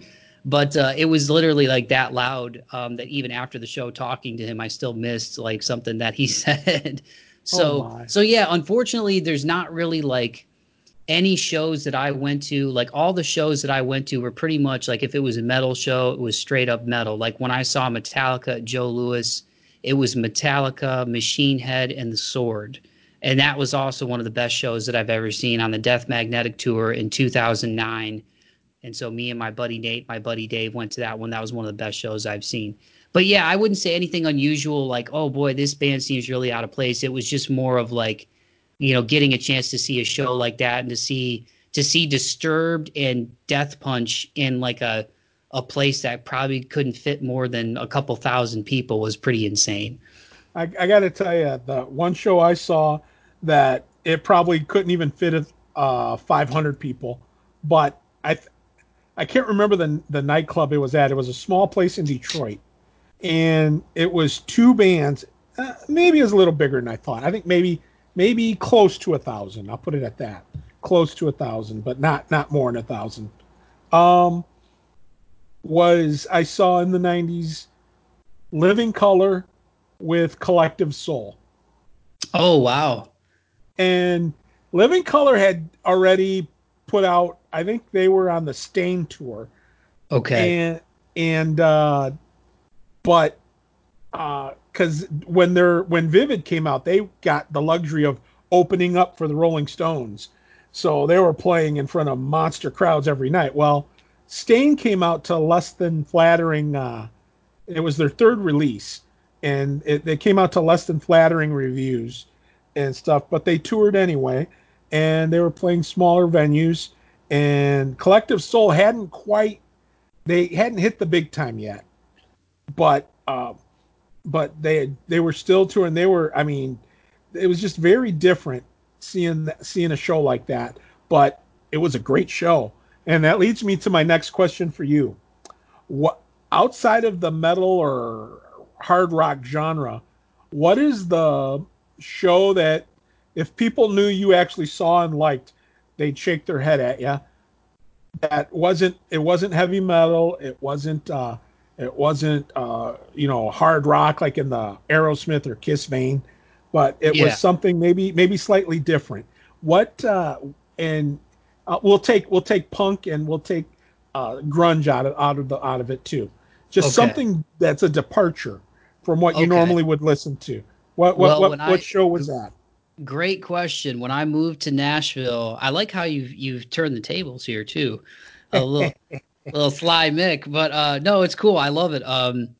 There's two shows for me. When I moved to Nashville, it was the I think it was the second year I had been down here. It was 2017, and there was a tribute show for Randy Travis at Bridgestone.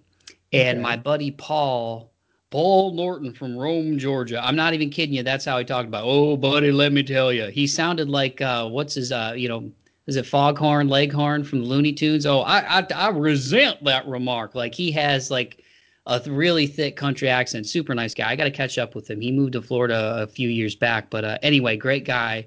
So we couldn't have been more different. But he was one of the people that when I came down here, we became buddies when I started working at my old job. We our cubicles were like next to each other within the same vicinity, and we're within the same age. But anyway, and then another former coworker, Terry, her husband Lance is a great guitar player, and he actually played in Randy Travis's band. So they were Okay. telling me about this show, and obviously I couldn't be more non-country, just being a metalhead and being into 90s grunge and all of that hard rock. I mean, that's it Hmm. couldn't be further from my wheelhouse. But I love music, so I was like, for sure I'm gonna go. And Lance, Terry's husband, was going to be playing. And I think at that point I had seen him play at this little place up here. At the time, it was called Barefoot Charlie's, and just a great guitar player. And I obviously love guitar. So at this Randy Travis tribute show, it was basically all the who's of country music. I mean, everything from Winona Judd, which I know you know the Judds because your lady's a big Kentucky gal. Oh yeah. She was there. Travis Tritt. I think Wow. Kenny Rogers, I believe, was there, which he passed away recently, tragically too. Yep. But Kenny Rogers, I believe, was there. And then Garth Brooks came out at the very end to sing. I think what is it? Forever and Amen. I don't know how much Yeah. country you know, but Forever and ever, amen. Yep. Forever I and ever, amen. Yep. And the funny part about the show was like literally every time somebody would go on, and my dad and my stepmom Deb went too, because at the time my dad was doing some consulting work down here, so they were there. And it was funny, Mick, because every song, Paul, like I said, who's couldn't be more country. I love that dude. He would lean over and be like, "Oh, Mike, you know who that is?" And I'm like, "Paul, I have like no idea who any of these people are, man." But I'll tell you, there's so much great musicianship in country music. Guys playing the steel pedal and the guitar playing, and just so many great voices. So that was an incredible show. And then the other one, which I feel really blessed to have seen, me and one of my best friends, Nate, for his birthday. Um, and I think his girlfriend at the time also tried to get us tickets to or get him tickets. I don't know if I would have been able to go too. I would have hoped that I would have been invited because it would have been awesome. But Soundgarden did like a tour for the first time in a long time in like 2012, I want to say. After being on a hiatus, obviously Chris Cornell had done his thing, and then there was Audio Slave and everything. But that was the first time like Soundgarden was back, and that tour sold out like immediately. But so we wanted to do that, but unfortunately it sold out. But another one that Nate really wanted to do, and I'm happy that he asked me to get a chance to go too, and I did go. But at the Stranahan in Toledo, she got us front row tickets. I don't know how she did it, but she got us front row tickets. Literally, my knees were almost touching the stage. I wish I would have saved that picture from my phone, but we got to see um, BB King. oh That was yeah. that was incredible. I was literally front row seats to see BB King. I think I was at And that show. you went. Yeah, I think I was at that show. I didn't have front row seats, but I think if I remember, I might have been at that show because I It saw was him, and then not too long after that, I saw Bo Diddley over at okay. UT. He played UT, and oh my God, still a thrill of a lifetime for me. I Yeah, it understand. was 2013. I want to say was that show with BB King, and we were like on the kind of right side of the stage, but in the front row. And that was incredible because I'm like, this guy was like one of the foundations for music. I mean, to me, Yep. he's probably on the Mount Rushmore of music. Sorry, it took me a second too to pull that out of the archives because I'm thinking about music and I know Oh our yeah. minds are going all different directions. But no, but yeah, BB King was incredible because it was literally like watching somebody doing something they were born to do. That's the only way I can explain it. And I remember just watching his hands on the guitar, um, and his thumb, it was like I just remember it just his hands almost made like the neck of the guitar look small because when he would do his chords, and you see guys like John Mayer do it a lot. I think Stevie Ray Vaughan used to do it a lot, but he had his thumb like over like the top E string, you know what I mean, and would just it was just cool. And obviously he was older at that point. And you're not in, anybody when they're in their, 70s, 80s isn't going to be what they were when they were, 30, 40 or whatever. But that was an incredible show just to see an icon of music. My stepdad's a big Stevie Ray Vaughan fan. My dad has also been into blues, different types of blues stuff over the years. Obviously Clapton and all that stuff. You wouldn't have any of those guys if it weren't for BB King. You know what I mean? So, and even a lot of metal, Yep. Zach Wild has even said, a lot of metal stuff is a lot of blues scales just sped up. And there's heavy blues influence in his soloing and stuff. So yeah, BB King and that Randy Travis tribute show were two shows that were outside of my wheelhouse, but were amazing. I'd have to say probably for me, uh, I saw Foreigner with the Michael Stanley band, and that was back in 82, 81, 82. And I think Waiting for a Girl Like You was a big hit for Foreigner at the time, and Urgent. So all of that stuff was pop. Urgent, urgent, Yep. emergency. Yep, yep. But I tell you what, Michael Love Foreigner. Stanley, though, Michael Stanley blew them off the stage that night. Absolutely tore it up.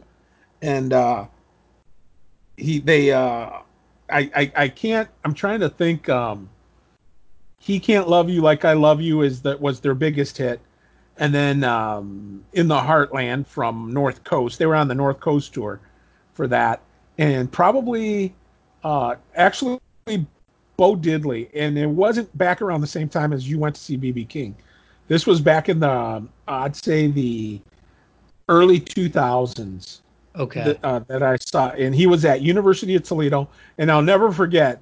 He's up there playing, and he broke a string, and he broke a string, and he stood there. And he goes, "Just hang on for a minute," and stood there and rewired this. He didn't like put in another string or grab another guitar. He just stood there, took the string that broke, and pulled it back up and redid it, and just stood there. And so people are going, "Hey, Sheriff Elijah McDaniel," and he's like, "Who told you my real name?" and stuff like that. It was a hoot, man. That guy put on a great show. And then oh gosh, probably the other weird show, man, I've seen so many, but it's probably the other weird show that I've seen was Genesis. And it was the opening night of their Abacab tour. That was back in like 85, maybe So was 86. that Peter Gabriel or Phil Collins at that point? I Oh, that's a good question. I can't remember. I think I think that was Phil Collins because Phil or what's his name, Peter Gabriel had left, and he had just hit it big on MTV and everything with the singles and everything with Sledgehammer and Shock the Monkey and things like that. Yeah. So I think Red Rain's my favorite from him. It's a beautiful song. yeah, not bad at all. You pick well. Um, I liked that was the. I mean, it was weird because most people when they think of Phil Collins now, they only think of him as a solo artist almost exclusively, and everything. And I remember seeing him in Genesis, and it was, and I got the tickets for nothing. So and it was the opening night of the tour, and so I said, yeah, I'll go. And so I went, and I actually had a good time. I really did. I had a really wonderful time, and saw that show. I mean, gosh, I'm trying to think of. I mean, like I said, I mean, punk was never in my wheelhouse, but I had fun at the shows. My buddy Steve got into the punk scene big right after high school and stuff. After we did all those metal shows, he would still go to metal shows, but he also got really into the punk scene. And I was the guy with the car, so I used to drive, and so I got to see, like the Black Flags, the Misfits, and Dead Kennedys, et cetera, et cetera. Did you Um, ever get to see Bad Brains? yes, I did. Up at the Greystone Theater in Dearborn, or Dearborn, as the locals say. Uh, I also, gosh, I'm trying.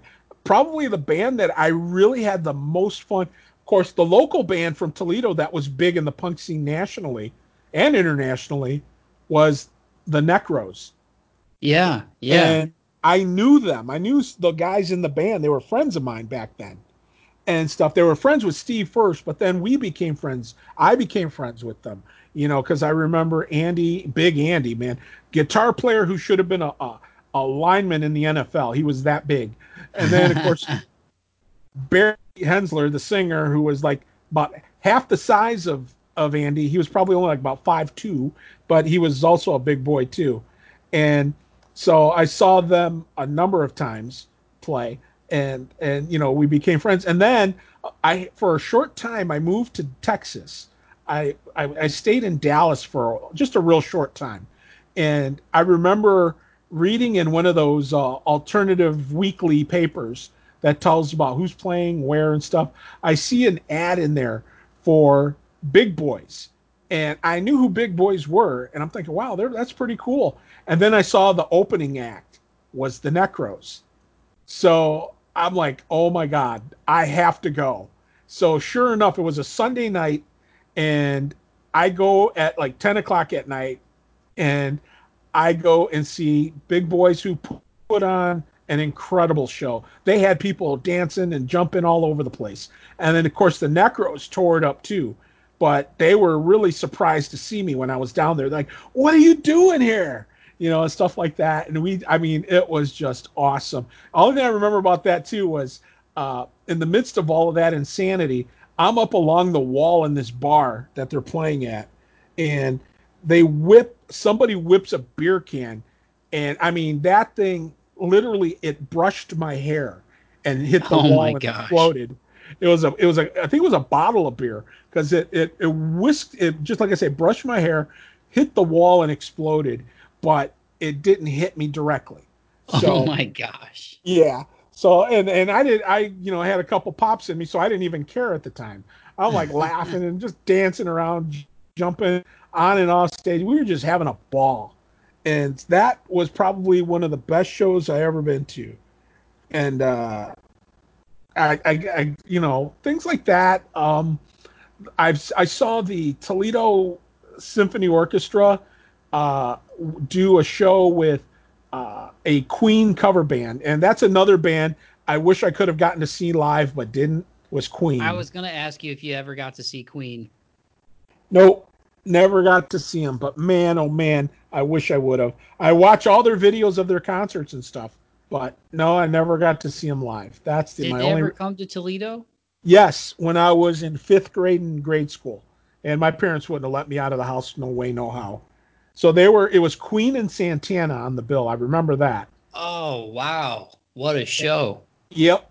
And I would have given anything to go to that show, but That or no, sounds wait, like me when I was in fifth grade, even though they're two completely different wheelhouses. But when I was in fifth grade, one of the bands that got me into to hard rock and stuff, like my parents got divorced, and I remember being in the car and My Own Prison from Creed came on, and I was like, "Ooh, what's this?" And that started kind of me being into them, and then I've followed Tremonti and Brian Marshall and Scott Phillips ever since with Alter Bridge. But anyway, when I was in fifth grade, obviously Queen and Santana are vastly different from Creed and Seven Dust and Kid Rock. But when I was in fifth grade, Creed and Seven Dust and Kid Rock were at the sports arena, and I wanted to go. And my mom mentioned something about marijuana and how she didn't think that I was fit to go to that show.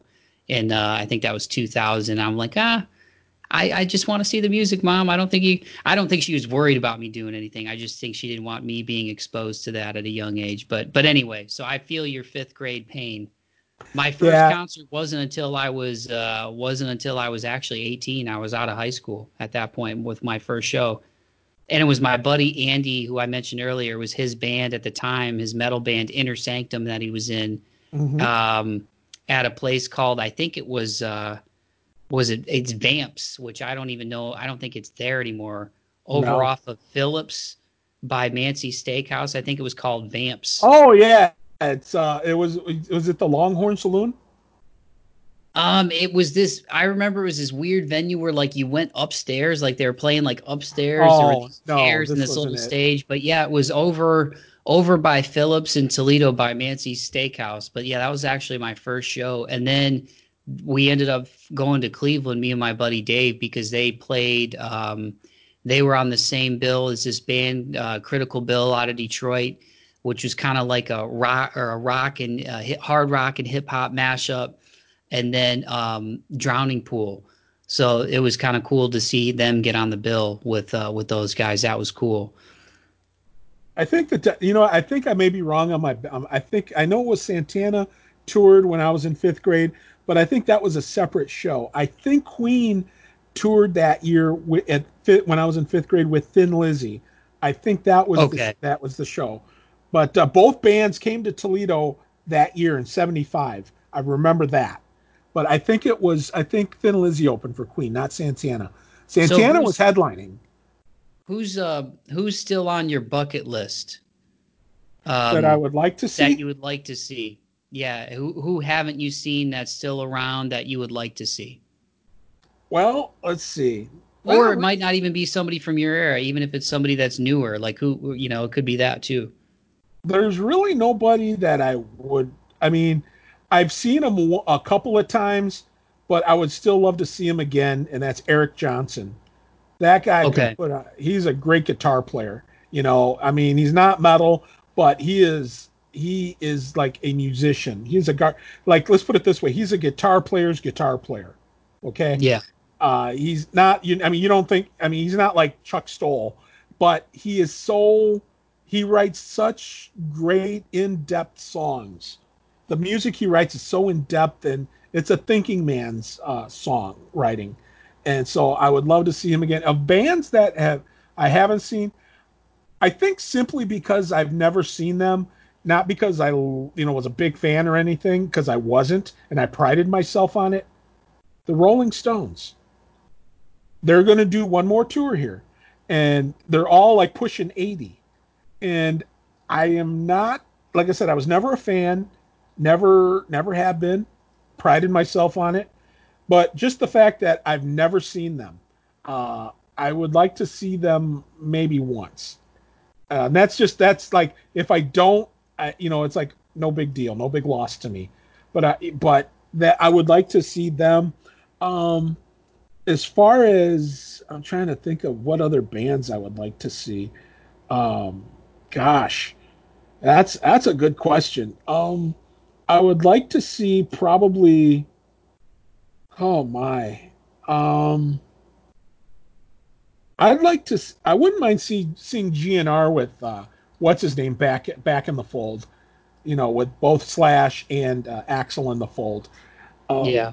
I mean, I got to tell you a little short story real quick. Back in 1998, the Toledo Cherokee won the national championship. So everyone, I didn't stay with them at the hotel. My buddy Billy, who a lot of my music road trips and stuff, they involved him and Steve both. We went to a lot of concerts together. Bill lives out in California now, and he had a little music fanzine going, easing, that was real popular with musicians out there back in the day, back especially in the 90s. And anyway, it was called Rockers and Rollers, I think, or something like that. And I anyhow, he interviewed a lot, I mean a ton of musicians that you would know. And he also helped introduce me to some music that I didn't know, like back in the 90s. Band, I mean, I got into King's X on my own, but I found Yeah. out he was a big King's X fan, and it was like that. Now there's the band probably that I haven't seen, but would give anything to see, and that is King's X. Okay. Probably the band I want to see the most. But anyway, he got me into bands like I Love You, stuff like that, and I'm trying to think of who else I would love to see.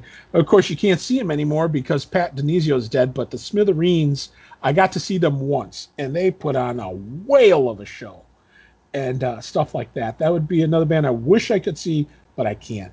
Um, but anyhow, so he and I they win the national championship, the Cherokee do, and so after we sign off and everything, because we broadcast it back to the radio station here in Toledo, the ticket, and so we're talking about what we're going to do. Well, he knows where there's a bar we can go to. Now, mind you, they had just put in the no smoking law in California in public places and in bars and everything. Couldn't smoke. Well, he goes, I know a place. I go, okay. Didn't think anything of it. Walk in there. Place is full of smoke. It's a tiny little bar, like about the size of the Longhorn Saloon. For those of you here inside baseball again, but here in Toledo. But it's just a real tiny little place that probably fit maybe 100 people tops. Well, we go in there, and there's like an all-star jam going on. And so there was a blues player that we really liked. His name was he went by the moniker. His onstage moniker was BB Chung King because he played blues, an awesome job of it. Great songwriter. Uh, no longer with us, but still younger dude. And he was Chinese, and so he was just awesome. Anyway, he was playing guitar there that night, and a keyboard player who I had never heard of or anything like that. But the bass player was from Amy Grant's band. The other guitar player was from Ziggy Marley, and Okay. and then the drummer was Matt Sorum from GNR. And so we're watching them jam up there, and we're sitting there. We stay there till about like 3 or 4 in the morning, and it was like, oh my gosh, that was like the funniest thing. Sitting there talking crap with Matt Sorum and everything, and just kind of asking him what's going on and telling me how you know messed up Axel would get and stupid, and he would kind of go, ugh, and stuff. But I mean, it was just fun to watch stuff like that. And it's like, have I seen GNR? No, but I feel like seeing Matt Sorum play, things like that, it's kind of fun, And I would like to see them at least once, just to see what they're like. But yeah, it's just it's music's what makes the world go round, buddy. You know. Yeah, man. Well, Mick, I can't thank you enough for taking some time. Before we wrap it up, thanks again. Just how you doing? How you doing health wise? Oh, And also tell the people about your podcast real quick too, the Cherokee Rewind. okay, Cherokee Rewind real fast is it's just a trip down memory lane where I feature alumni, whether they be coaches, general managers, owners, players, the whole night, even a game night staff. I just feature them. Just it's my way of giving back to let people know what they meant to me and the fact that they mattered while they were here. They were a part of the team, and they really did mean something. And so I've got a few under my belt. I'm not as polished with this stuff as you are, but I keep it very primitive and basic. But I'm not trying to be a Joe Rogan either. I mean, I'm not out be have it, commercialized and monetized and everything else. The only eyes I want to be, is excited eyes, and call it a day. But just enjoyed talking with some of the guys. Some of them have gone on to play pro hockey, so it was great to catch up with a couple of them in that realm. Uh, so I also talked to other coaches and players from the league we played in and stuff like that. And I spent 20 years as the play-by-play guy there. And of course you were there with the coaches show at that place called Good Times Bar and Yeah. Grill for a while. I remember those days. That's why I said you're going to have to come on sometime and be on one of my podcasts. Oh, I'd But be happy to. 10 but years ago. I can't believe it's almost that long ago already. It's been almost 10 years since those days. It's crazy. Yeah, it is. So anyway, but that's what I do with that. That's what I do with that. Now on the health front, it's a kind of a 50-50 proposition. The cancer thing now, got the last two PET scans I've had, uh the tumors are gone. And so, That's for those that great. didn't know, I was diagnosed stage 4 metastatic breast cancer.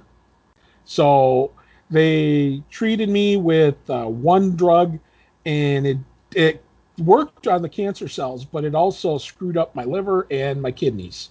And so Mm. now they changed the medication and stuff. They changed the treatment, and I responded really well to it. My liver has gone back to almost normal. It is normal, as a matter of fact. Last visit I had with my oncologist. Well, the bad problem now is no longer the cancer. That's not what's scaring them. It's my kidneys, because being a diabetic and then dealing with this stuff, it's a dicey proposition. So right now my kidneys aren't doing real well, but the cancer itself is gone. So, but they're still keeping me on the treatments because it is metastasized. It means it's ingrained in the bone. It can come back. So they're still hitting me with that stuff to make sure it stays gone. That's North Toledo vernacular. Make sure it stays gone, man. Anyway, but that's where we're at right now. So I mean, I got to be careful, even though I don't, because I'm supposed to be much more careful with my diet. Problem is, what do you do when you don't cook? I mean, the best thing I make for dinner is reservations. Okay, but dude, when I cook, we pray after we eat. Okay, but so, but what's a guy to do? So anyhow, I try to do what I can, but that's where we're standing with that right now. So overall, I could be a whole lot worse. It's hard because now I can't really walk long distances because of the kidneys, and so I get short of breath when I walk too far and things like that. But again, I'm an old guy now, so I got to realize that I'm not that young pup and was impervious to pain or anything else before. Now I'm starting to feel everything, and it's like, okay, but you know what? I signed up for it, so I got to endure. Well, I'm glad to hear that at least the tumors are pretty much gone, man. And I'll keep praying for you to hang in there. And I love you, man. It's great to catch up with you. Love you I back, think buddy. we could talk music probably for 5 hours and still have 5 more hours of content. So I You can't got thank that you enough right. for doing this and keep in Hey, touch, man, anytime, with brother. You everything and got it. all the stuff going on in the world. Anytime you want to give me a ring, not even for a podcast, but just to keep in touch and stay sane, man, with the times we're in. You got it, brother. I count on it. And I'd love to talk more music anytime you want. So always fun to do that. Absolutely, man. All right, buddy. I love you. I'll talk to you. Love you back. We'll talk to you soon, bud. Thanks for this.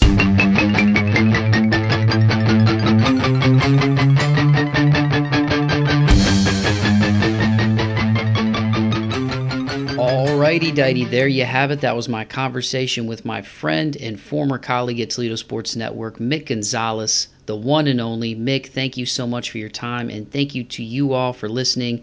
Make sure you go check out Mik's radio show, The Cheap Seats, on 106.5 FM, The Ticket in Toledo. You can listen every Sunday at 9 a.m. Eastern Time. I'll be sure to put up the link. And please go check out his brand new podcast, the Cherokee Rewind podcast, at CherokeeRewind.com.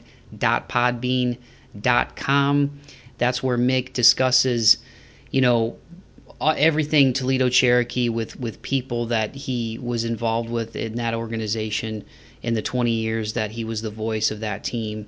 So please go check out that show. He's super passionate about it, and he's super passionate about music, in particular heavy music, as you guys just heard. So I hope you guys enjoyed that. Please forgive me for all the old school metalheads. I know I got my angels messed up, okay? I know I messed up Morbid Angel and Death Angel. I believe upon further review and research from Google, it was actually Angel Witch in the early 80s. That was one of the influences of Metallica. So don't at me, okay? Don't comment on my Instagram and my Twitter and say, hey, guy, listen, I like your podcast and all, but to be honest, you got to shore up on some of the things you're talking about, because Death Angel and Morbid Angel came after Angel Witch, and Angel Witch was one of the bands that influenced the artist we know, that we love, known as Metallica. That was kind of like a Bill Swirsky superfans. I just kind of pulled it out of my hat, guys. Okay, guys? Enjoy your meal, guys. Let me know if you catch that reference. You can tweet me or hit me up on my Instagram about that. And on that note, Twitter at Mike V. Bauman, Instagram at March4thPod, which you can listen to on the host site at march4th.podbean.com. You can also check it out on Spotify, Apple Podcasts, the artist formerly known as iTunes, Podcast Addict. It's out there. It's on the streaming apps. So go check it out. Like and subscribe. Tell a friend if you enjoyed it. And above all else, man, I just want y'all to be good to each other. Hopefully you enjoyed this podcast. You heard about some bands that you like. If you're a believer, I ask you for your thoughts and prayers for Mik as he continues to battle this cancer stuff. And for anybody out there who's got any health issues, whether it's COVID related, whether it's cancer related, whether it's a cancer scare, whether it's major surgery or just sickness, be it physical or mental, whether you believe, whether you don't believe, just send out good vibes, man. And be there for those people if you know them personally. Stay in touch with them, keep tabs on them. And just, in general, man, reach out to somebody you haven't talked to in a while, especially with this virus, just speaking from personal experience. I live by myself. So, if you're somebody like me who lives on your own, or even if you've got roommates or a significant other, family, etc., just, keep in touch with the people you love, friends, family.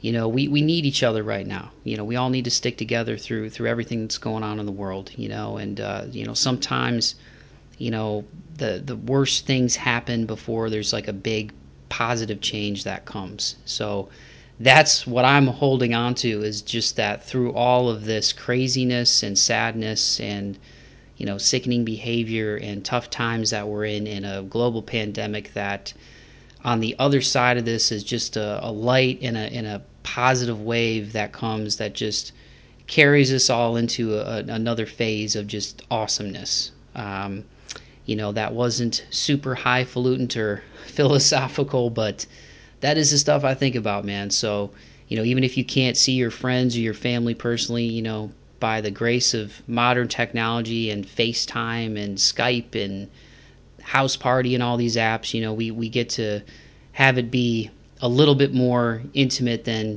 back in the day when you had to send letters. You know what I mean? There's something still cool about sending letters, but at the same time, there's an immediacy via modern technology that we just didn't obviously have back in the day in terms of keeping in touch. So, the point I'm making is, if you are feeling a little bit lonely, or you feel like there's somebody in your life who might be, dealing with all of this stuff and they're isolated, or you're isolated, just remember, man, the people you love are only a phone call away. You know what I mean? And there's only so many TV shows you can watch and stuff you do that you do. We still need that human connection. So stick together, be good to each other, be kind to one another. And I'll end it on that, like I always end it. Keep the faith and be kind to one another. I'll see you guys on the next one. Peace.